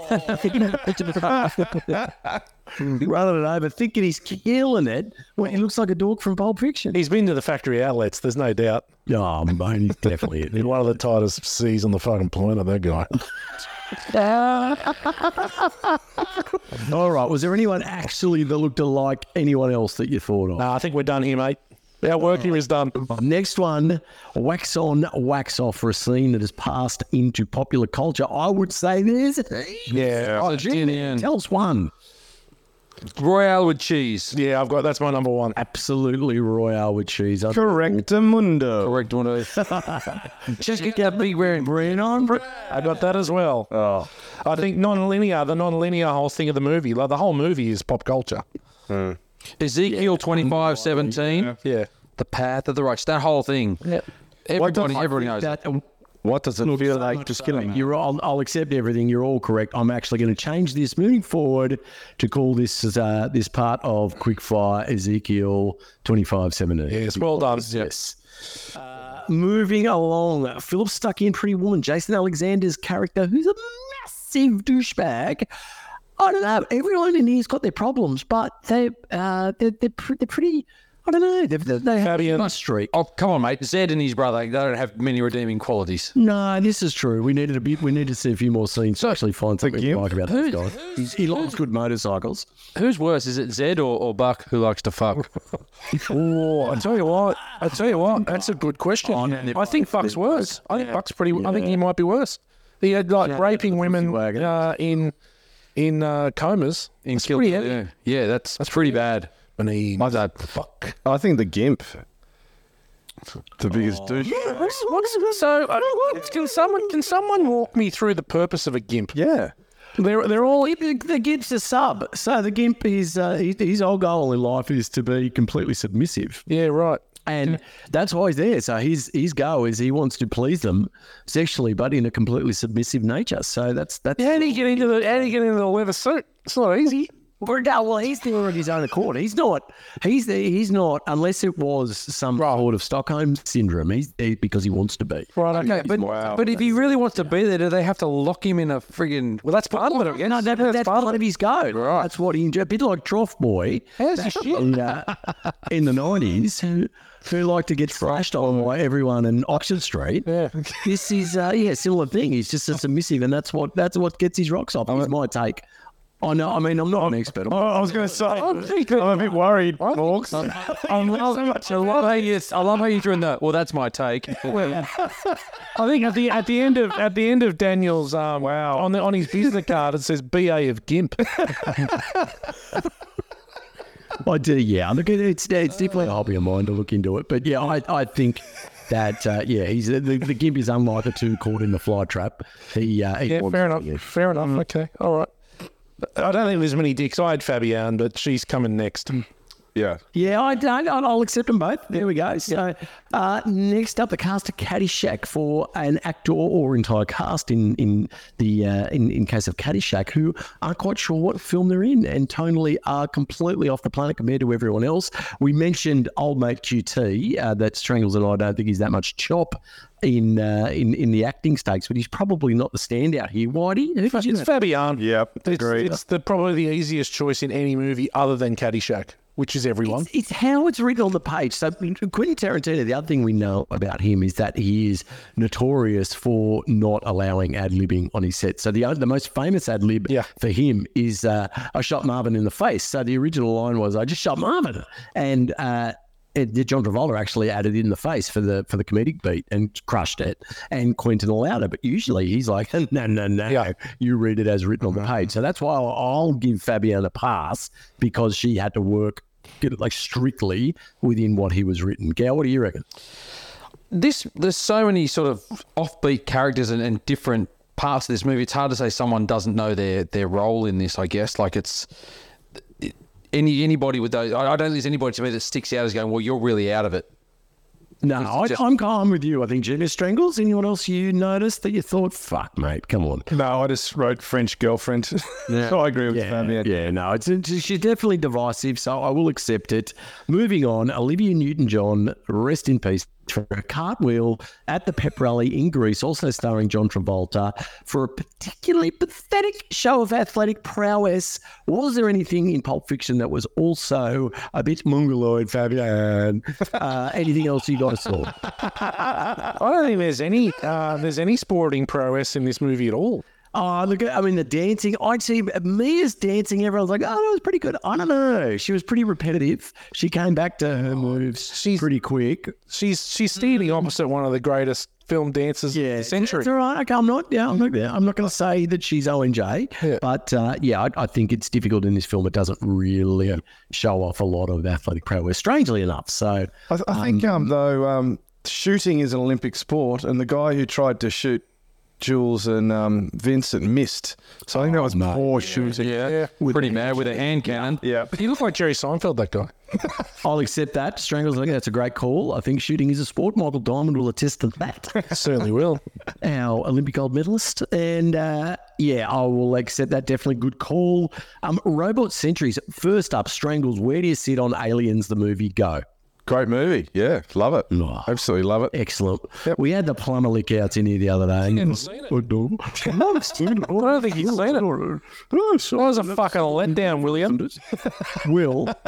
Mate, I'm one of your biggest fans, and that wasn't. I would have edited that out just to save face for you. But in the director's cut of that particular movie, they add some scenes. One of them is the robot sentries, which shows us what predicament those space marines are in because of the thousands of xenomorphs that are coming to get them on the base there. Did we need to know anything more about any of these characters? Obviously, Zed and his mate. It would have been nice to see if they did have any redeeming qualities, but highly unlikely. Anything else you guys wanted to know about anyone? No, not for me. I think the beauty is the unsaid. I think it's a cute. Quentin Tarantino does that a lot. That you just accept people for the face value and know that they're doing stuff for a reason. I think I don't want to know any more about Zed and Maynard and the Gimp. I know they're fucked up. I think you're right, Whitey. Like we talked about the wolf, that scene, like where there's no real rhyme or reason to why the people in the room. They could have just filmed him in the room talking, but I think that's the beauty of Quentin Tarantino is he just right, we're going to have all this stuff here that just sort of plays with your mind a little bit. Yeah, absolutely. So no. So Quentin, the other thing he actually does so much background info on all of his characters. So if he was here today, he could actually tell us all we wanted to know about Zed and about why he does what he does. And I find that really interesting that he would one day hopefully release some of the notes on all of his characterizations because it would be good to know a little bit more about these guys. But in this case, I think we're served up exactly what we need to know. And I think that the characterizations for all of them are just amazing. So we get a good sense of who everyone is. So fuck no, don't need to see Robot Sentries. Finally, though, Whitey's Brad Pitt for the actor you'd most like to have a Ron Coot in the pussy wagon with. Matthew. Uma Thurman. Even though Fabian likes to kiss it, I'm going in with Thurman. Yeah, I said the Gimp, but no, I'm joking. I think the Irish girl who keeps smoking the bong at the drug dealer's house is quite cute. Yeah, quite a little cutie, I reckon. She'd love it. She'd stink. She'd love it. She hasn't showered in about a week. Wolfie dead. Terrible. She'd still love it. She doesn't have any shit in her face, so she doesn't. That's Trudy. That's my wife. Jody. She's my wife. What's her name? Trudy. Trudy's the one on the couch with no shit in her face and the smelly woofer. You're determined to get that into this episode.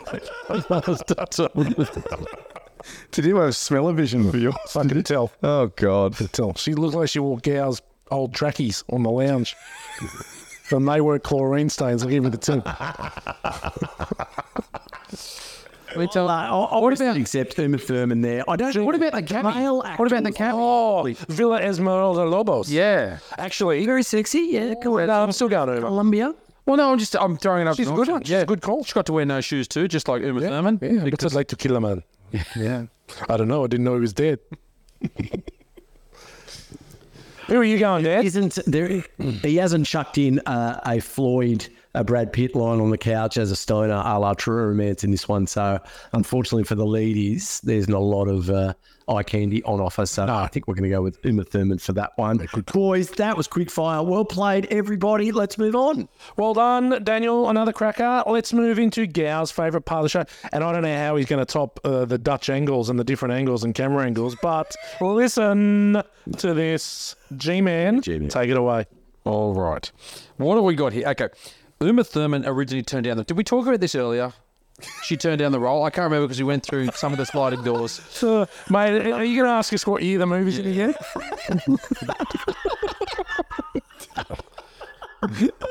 I think you did mention she turned it down, and then she quickly. I don't know the story. Quentin Tarantino was so desperate to have her, he ended up reading the script to her over the phone and convinced her to take it.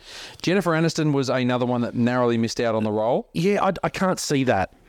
No. I can't see that. I don't think she's much job. I thought she was good in Friends, but if I can't name one other thing that I've enjoyed her in. Friends. But she's pretty good in We're the Millers.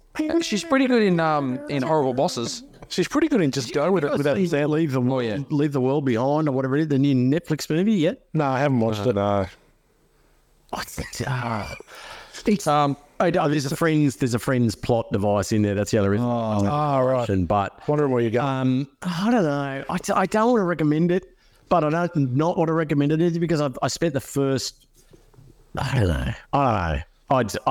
It was really, really interesting and therefore worth a look. I would like to hear your thoughts on it. So if you do it. Well, what I've seen so far is that Ethan Hawke and Julia Roberts are married and they've got one of the ugliest children I've ever seen, the daughter. She's not attractive. I think the she got all the Ethan Hawke Thrones will always be the one that they had to cast him and went to his agent and said, we need someone who looks like he's the product of incest, and we think we're going to go with Bill Warren. Yeah, that would have been a great discussion and with him as a 14-year-old kid. But look, watch it. Please watch it, or if it's out there, watch it and let me know what you think. Matt Be Geek, I reckon you'd be good for this. Have a look and let me know if you like it a lot. Okay, G-Man, what else? All right, the word fuck is used 265 times. That's a lot. Really? I reckon this podcast might get it, though. Yeah, it might get it. So in the script, the character of Paul the bartender was actually referred to as English Bob, and even Jules refers to him as English Bob in the movie. But when he comes and says, "My name's Paul, and this is between you all," that stuck, so they called him Paul. I mean, it's Paul Calderon. You said it really wide when you said that, Gal. My name's Paul, and it's between you all. Why is Paul? And it's between you all. Thanks, Turtle. Got nailed. I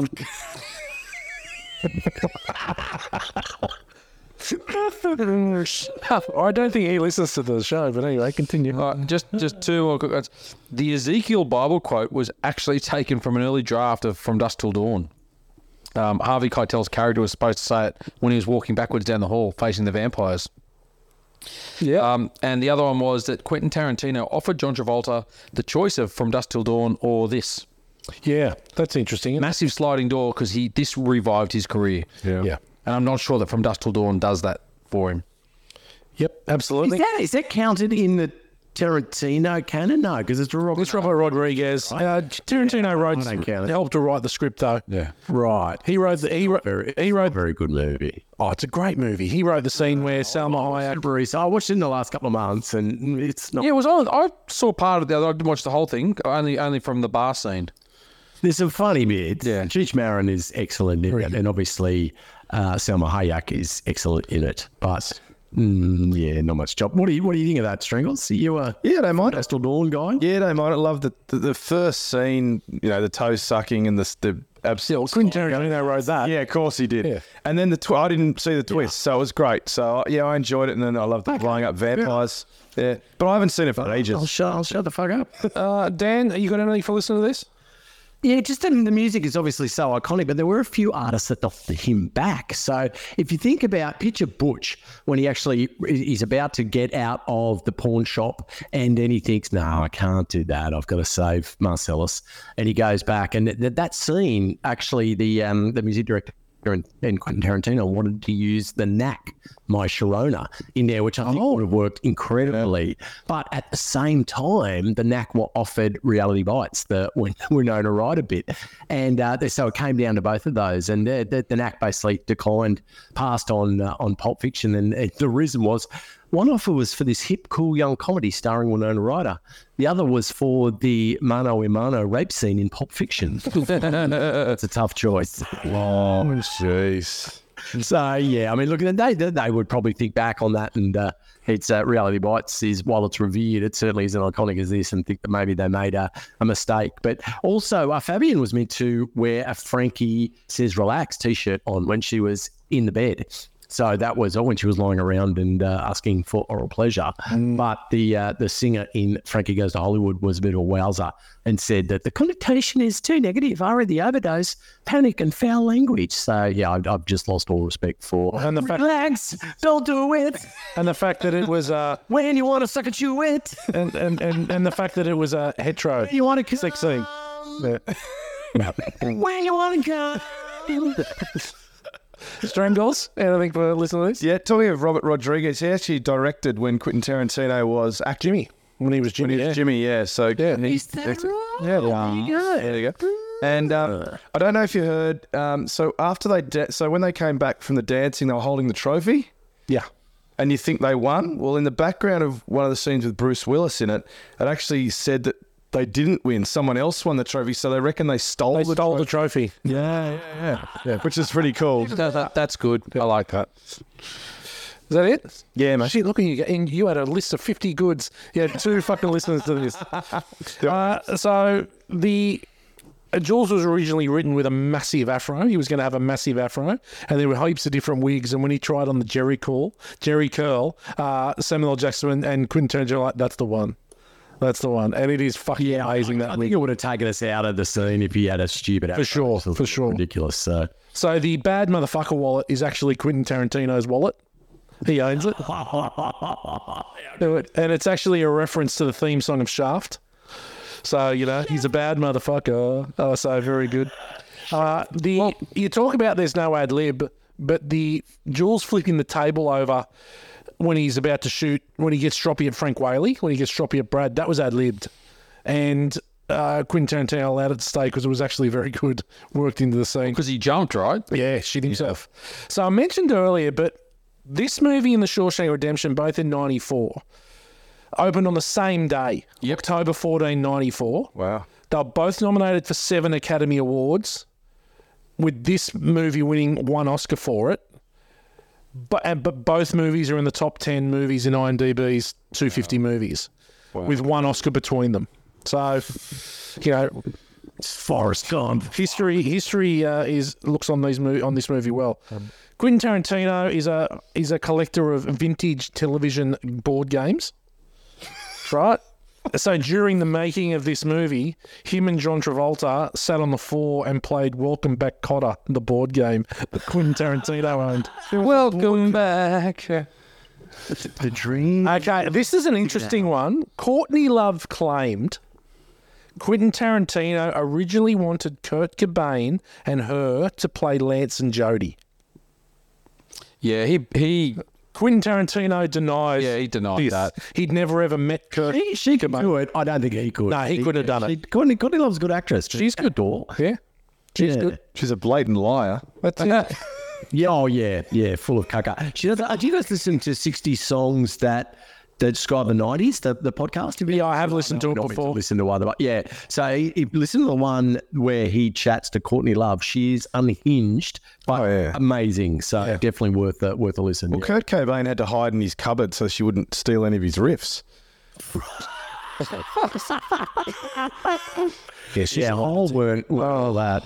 So Paul Dempsey, from Something to Kate, she wanted him to be his guitarist. Oh wow! In Hull, and he was like, "No, you can fuck off."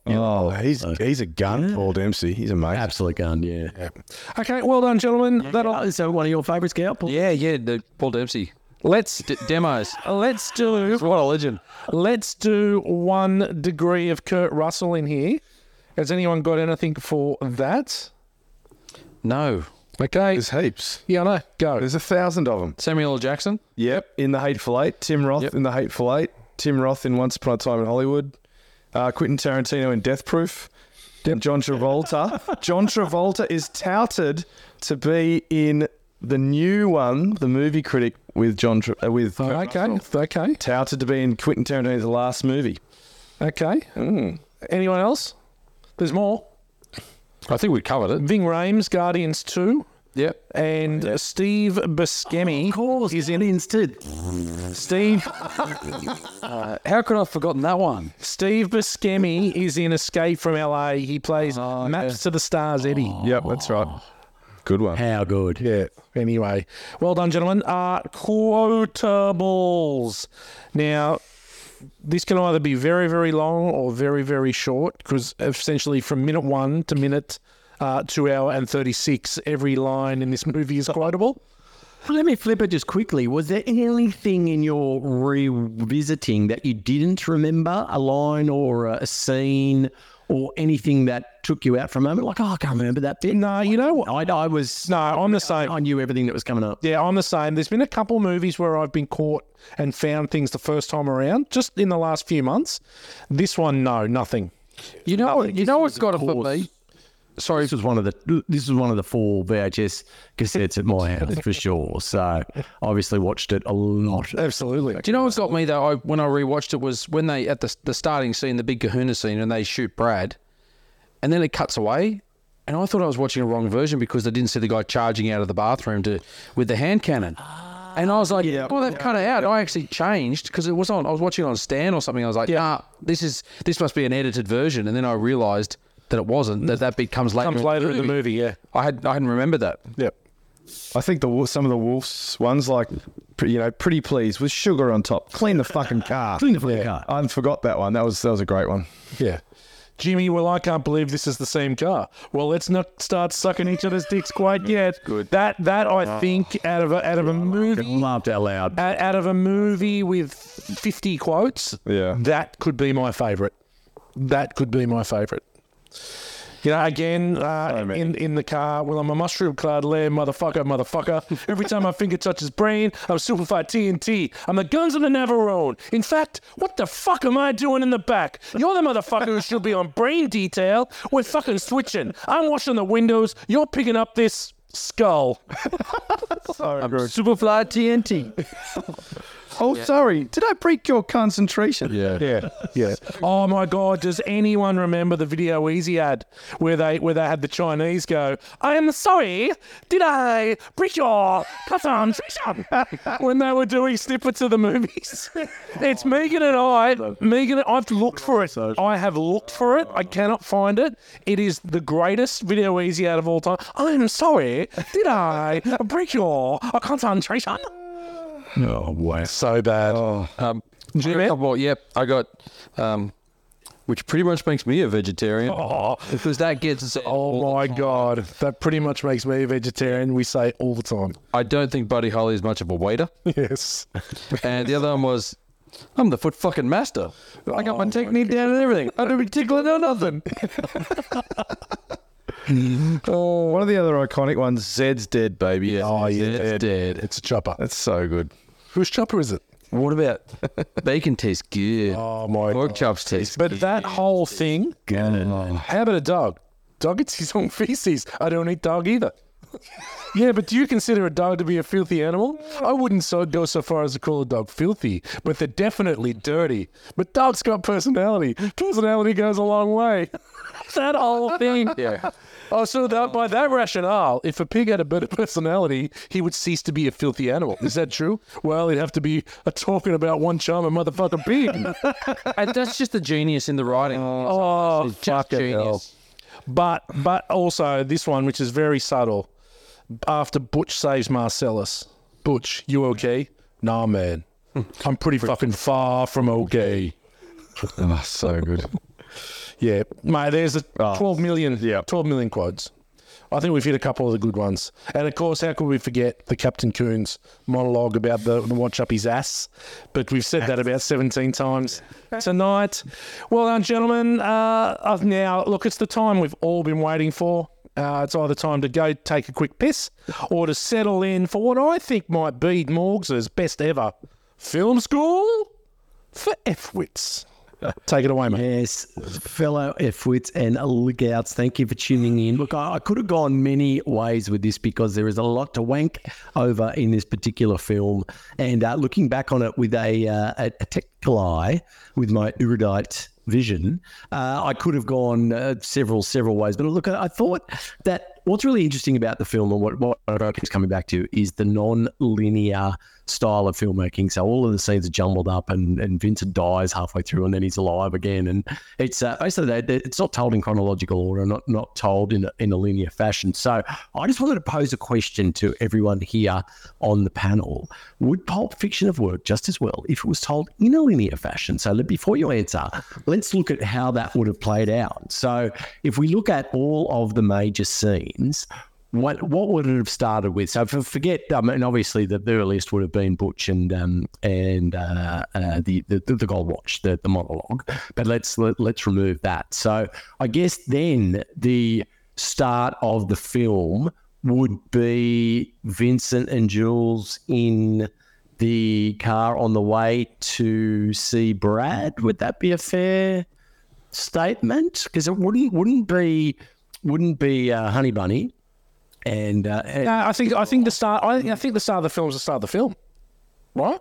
No, because they walk in already in their gear, in their they're already in their volleyball gear when they get doors. There. So they've already gone through the killing Marvin. This is what, it's really interesting. So isn't the first scene is Honey Bunny? Is Honey Bunny, right? Yeah, that's right. Yeah. But then the next time we see Jules and Vincent, they're in the car going to grab. Let me have a crack at it. Is that the start of the film? You can. Yeah, go for it. Call me up on it if you disagree. So I'm going to say the start of the film, taking away the Gold Watch, is Jules and Vincent on the way to see Brad. Okay, so that is the true beginning of the film in a more linear fashion. So they go upstairs, they go in, they do their business, they have the shootout, the hand cannon goes off. They take Marvin. They've got Marvin with them. Okay. So then they're traveling along with Marvin, and then obviously Marvin gets shot in the face, and then they have the whole scene with Jimmy and the wolf, and then they go off to Big Joe's and Raquel, and then and then Winston offers them a cab and says, "I see your future." Offers them a ride and says, "I see your future," and then they go off to the diner, and then that is where it converges with them and Honey Bunny. Honey Bunny. Yep. Now. Yeah, so then that whole scene happens, and then Jules is over it, right? I'm done, I'm out of this. But then they're actually in their volleyball gear when they walk into the bar where my name's Paul and this is between you all. So that must happen directly after they give he gives his $1,500 to Tim Roth. Yep. And then they walk out of that. Now again, this is my take, so pull me up if you think that I'm missing anything. So anyway, they go into the bar, and then it's Butch is overhearing what's happening with that's the Palooka scene. Marcellus. I think you heard me, Punchy. Punchy comes up. He takes the piss out of Punchy. He gets his cigarettes from my name's Paul, and then this is where it gets to the red up. So then I think it must be him going to get his gear from Eric Stoltz. So I think this is my take. He goes, this is where I can only slot this bit in. He goes in, and because he's going to take Mia out that night, is my take. So he has to obviously have the gear before he sees Mia. So then he goes again in a linear fashion, goes to see Lance, gets his $500 or a few $500 bags of the hammer, and then goes up there. We see the injection scene, and we see him in his Malibu on his way to pick up Mia for their date at Jack Rabbit Slim's. Still with me? Yep. Okay. So they do the thing at Jack Rabbit Slim's. Obviously, all hell breaks loose when they get at home. She overdoses. They go back to Lance's. That all happens. Gets stabbed in the chest. The adrenaline scene, which doesn't work, by the way. A complete fallacy, but very entertaining. So that's it. That night ends. So what have we got left after that? Then I think it's Butch's fight is the next night. Right. So it's Butch's fight. Yeah, he jumps out of the thing. It's then the scene where John Travolta is coming to meet Marcellus at the boxing and then he actually says to Mia, "Are you okay?" She goes, "Yeah, I'm okay." And then they have that little and then he has the fight, and then I think Vincent from there goes to Butch's place, Butch's house, Butch's, and then from there it's the Butch is at home with Fabian. He licks her on the box. She sucks his dick. They have a shower. He's a mongoloid. She falls asleep. He then goes back to his apartment where Vincent is. The next day. Yep. And then it's that. Yep. And then Vincent gets shot. Then he has the crash. He runs into Marcellus. Zed's dead, baby. Zed's dead. That's the end of the movie. Yep. So that's in the movie. Exactly. That's the end of the movie, yeah. That's exactly my take on it. Boys, would you agree with that? 100%. Yeah. Yep. So I would love to see that fucking movie. I think that movie would be incredible. Yeah. I think that movie still has the exact same script. I still love the characters. Sure, it's not as you don't have the oh wow moments. Well, how is John Travolta dead? No, why is he back? Which is awesome and a brilliant plot device. But I would argue that's still a bloody great movie and entertaining and groundbreaking for that. Anyway, I posit that I would love this movie just as much. I think. Yeah, I think you would still love the movie because it's a great movie. It's well acted and well directed and great storyline. I do like the non-linear though because it makes you think through the whole thing and you kind of got to figure out what's going on. It isn't great use of that. And then Robert Altman uses a similar structure in some of his films, and it's definitely not unique to Tarantino. No. But I would just say that I would. I can understand some people saying I can't understand this movie, because I can't figure it out because it's not in line. But I think that's the beauty of it too, because you're kind of bouncing around. Okay, now we're here, and now we're back here, and then trying to figure it out. So I really enjoy that kind of. And then when you watch it the first time, 20 times stoned, it's even better. You really got to think about what the hell's going on. Absolutely. No, look, I think it's good either way. Actually, it rewrote the script literally about non-linear. I think whilst it would be a great movie from front to back, it's flawless the way that it is, really. All right, well, you've all missed the fucking point. Thank you. Excellent. No, I agree. I would love to watch that movie. I absolutely would. I agree with you, Daniel. Yeah. All right. Well, I couldn't agree with me more on this one. You're such a fuckwit. I think an absolute fuckwit. F-wits, I don't know if it exists. I know that Steven Soderbergh is very fond of re-editing films to make them more to his liking. I'm not sure that this is in his canon, but if you're out there, Steven, I haven't seen you for a while. I hope all's well, so I don't miss those. If you want to cut this up and let's see how it is, I'd be happy to watch it for you. So F-wits, there you go. Field School for F-wits this week. Pulp Fiction, well played, mate. Well done, Daniel. Another cracker. Look, we're sliding into Kick-Ass credit song. Now, a little message was thrown out tonight about whose Kick-Ass credit song is it. We'd love to hear some feedback from the fans about whose time tonight we thought it was. But anyway, it's mine. And I very quickly penned something sitting at a table on a deck overlooking a Christmas tree. With my mate Adam Strang, and I've put something together very quickly because I know that the public are yearning for it. It may not be my best, but I'm going to give it a crack. And we couldn't have a guest in the panic room without doing a kick-ass credit song for him live. So anyway, it's my go. It's called "Push the Needle Down." Okay, and it's probably going to sound very similar to most other kick-ass credit songs that I sing. But I'm going to try and change it up. Jules and Vincent are a hell of a team, clearing for Marcellus and they keep it pretty clean. Eat a tasty burger for an act of God. Soon we're cleaning Jimmy's brain in the back of a Ford. Push the needle down 3 steps to the ground. A room full of fear, it's life and death for Mia. $5 shake, that's a bit of a joke. A bloody steak for Vincent, do you think they will poke?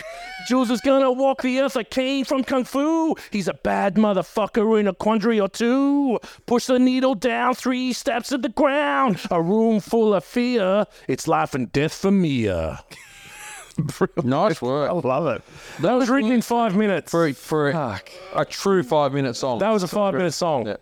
That's so good. Adam, watch me the creative process. Yeah. 2 chords. Yeah. Creative process. That's it. 2 chords. I'm saying... A quandary is an underutilised lyric. That's it. In Western music. That's it. Well done. That's it. Quandary. He's in a quandary or 2, actually. So anyway, Not just one. no, he's in a quandary or 2. Multiple quandary. Well, there's nothing worse than a multiple quandary. All right, now. Is there a plural for quandary? Yeah, quandaries. The quandri. It's a quandri. Quindry. It's a quandri. Okay, star of the show, and we will start with the guest. Adam, who you got for star of the show? I really struggle with this because there's so many. The obvious one's obviously Quentin Tarantino, and being my favourite film, that could have been easy. But I just loved Samuel L. Jackson, his role, how he played it, his monologues, just the way he would dance between his speeches and dialogue with John Travolta. So for me, and for me as well, this is his breakout role. So Samuel L. Jackson for me. Good call. Very good call. Daniel? A close second for me, for sure, Samuel, but I can't go past Quentin. I think that he just followed up on his original Reservoir Dogs film and just hit it out of the park with a screenplay that is still groundbreaking today and is still copied more than any screenplay amongst young filmmakers. It could be argued, certainly in that crime genre. Quentin, it's all yours from me, baby. G-Man.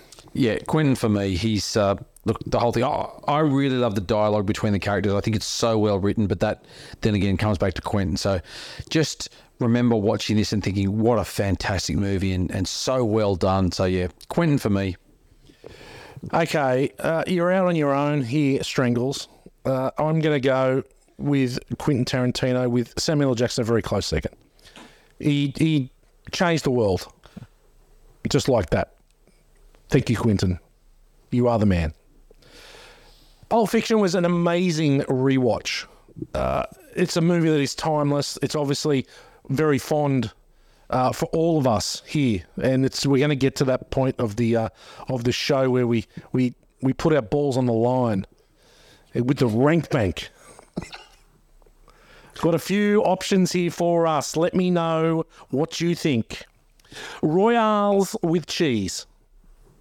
Bad motherfuckers. Annoying pot-bellied girlfriends. Choppers.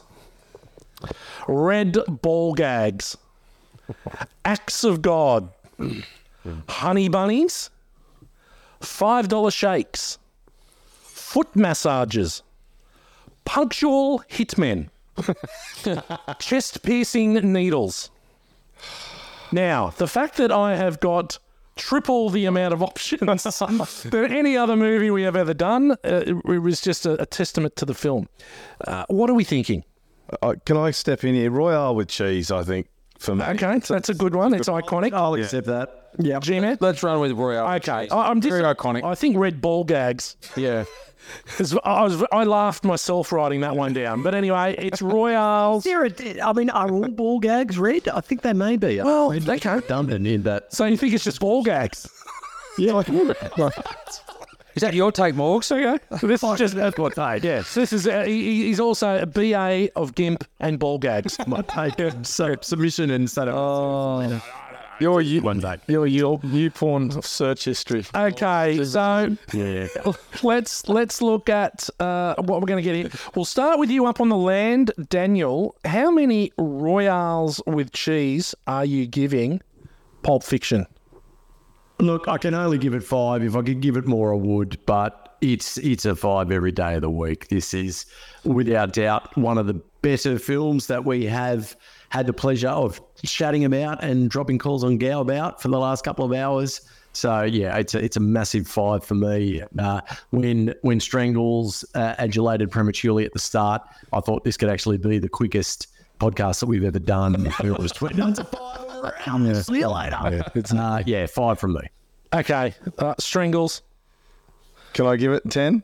You can, but you can give it 10, but I'll probably only put 5 in there, right? 5. It is my favourite movie ever, and it's one I'll watch every year, and just brilliant. I'm lost for words now. It's just that good. I love it. G-Man.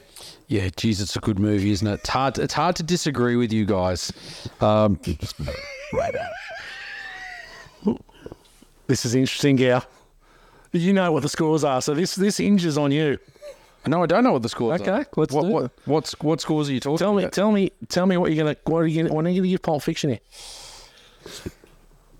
Is it a 5? I don't know. Yeah, it's a 5. Okay, it's a 5. It's a perfect piece of cinema, and it's going to be one of the very rare 5s that we have. G-Man, where's that going to put Pulp Fiction? Well, I can't see it being anywhere with the top. Yeah, just quietly. But who's it with? Tell you what, it's up there with Star Wars at 5 power converters, and of course Goodfellas at 5 shine boxes. Just above 4.86 chest bursters for Alien, and just above LA Confidential as well. Yeah. And rounding out that top 6 there, Morgs, is Lord of the Rings, The Fellowship. I mean, look, as far as all the movies I've had to piss out of you guys loving, I don't mind Lord of the Rings. I will never watch it again. the one and done that I did, they're just too long and too shit, but not shit. Like, they're fine. But yeah, nothing like the Marvel things. I don't mind Peter Jackson. I think Peter Jackson's amazing. I might have another bit. Well done, gentlemen. We don't give away our 5s lightly here on Born to Watch, so a perfect film and in very, very good company. And to be honest, Alien, it's probably been stiffed at 4.86. It could be a 5 as well. But that's just the way it rolls here. If you loved Pulp Fiction, what are you going to love? Do we just say any other Quentin Tarantino movie? Yeah. Is that where we land here? It's hard to find. Like, there's films that I really like Drive, which good call.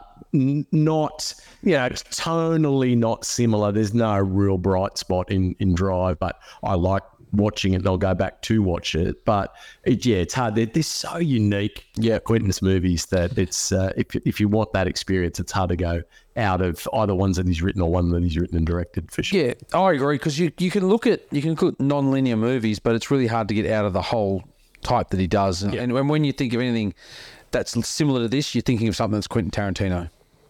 Absolutely. You happy with that? Reservoir Dogs, yeah, absolutely. Yeah. 100%. That's what I had written down. True, man. Yeah. It's probably one I would say if you're new to his universe, and that was one he wrote, but Tony Scott directed. That is definitely a similar style and great movie. Gentlemen, well done. It's been an absolute pleasure spending this evening with you talking about Pulp Fiction. This is our last show for 2024. We're our last original show. We shall be re-releasing our Love Actually episode next week, which will just take us after Christmas as we have a little week off. And then we'll hit the new year running. Keep on in touch with the socials to find out what's going to come up next. We're probably going to do a couple newer movie reviews. Might hit Wonka with Damo. And I know the Purple's been hassling me to do something, so maybe we can do Wonka. I know that we're looking forward to having a little bit of a downtime. Strangles, thanks for joining us. Thank you so much for having me. I had an absolute ball. You had a lot of fun. Great to have you on here, mate. Thank you. Added a lot, mate. Well done. Thank you. For a first crack at Born to Watch. Well played. Daniel, looking forward to seeing you after Christmas. Yes, boys, what a great year. I think we'd all agree I'd probably been the standout again in this calendar year. Strangles, though, I see a big future for him, and also Plummer Lickouts. I think we've unearthed quite a bit of talent of late, and I think that we're in very safe hands if I just can't be fucked anymore, and these guys could step up for sure. We love your commitment to the show, Daniel. It fills me with absolute love and admiration when I hear you talk about my creative vision like that. And I'm glad you can be a part, which is looking like moving forward maybe every 3 or 4 weeks. Morgs, in your time off, get the golf course ready. Yes. I want to see it in pristine condition. The land will be in great nick. We'll see you there. From all of us at Born to Watch, have a very happy and safe Christmas with your loved ones and family, and we shall see you in 2024. Bye for now. See ya. Rock on. Thank you for listening to this episode of Born to Watch. To join us on our journey into some of our favourite movies of all time, you can find us on all good podcast networks like Spotify and Apple Podcasts. If you like what you hear, give us a 5-star review and share with your friends.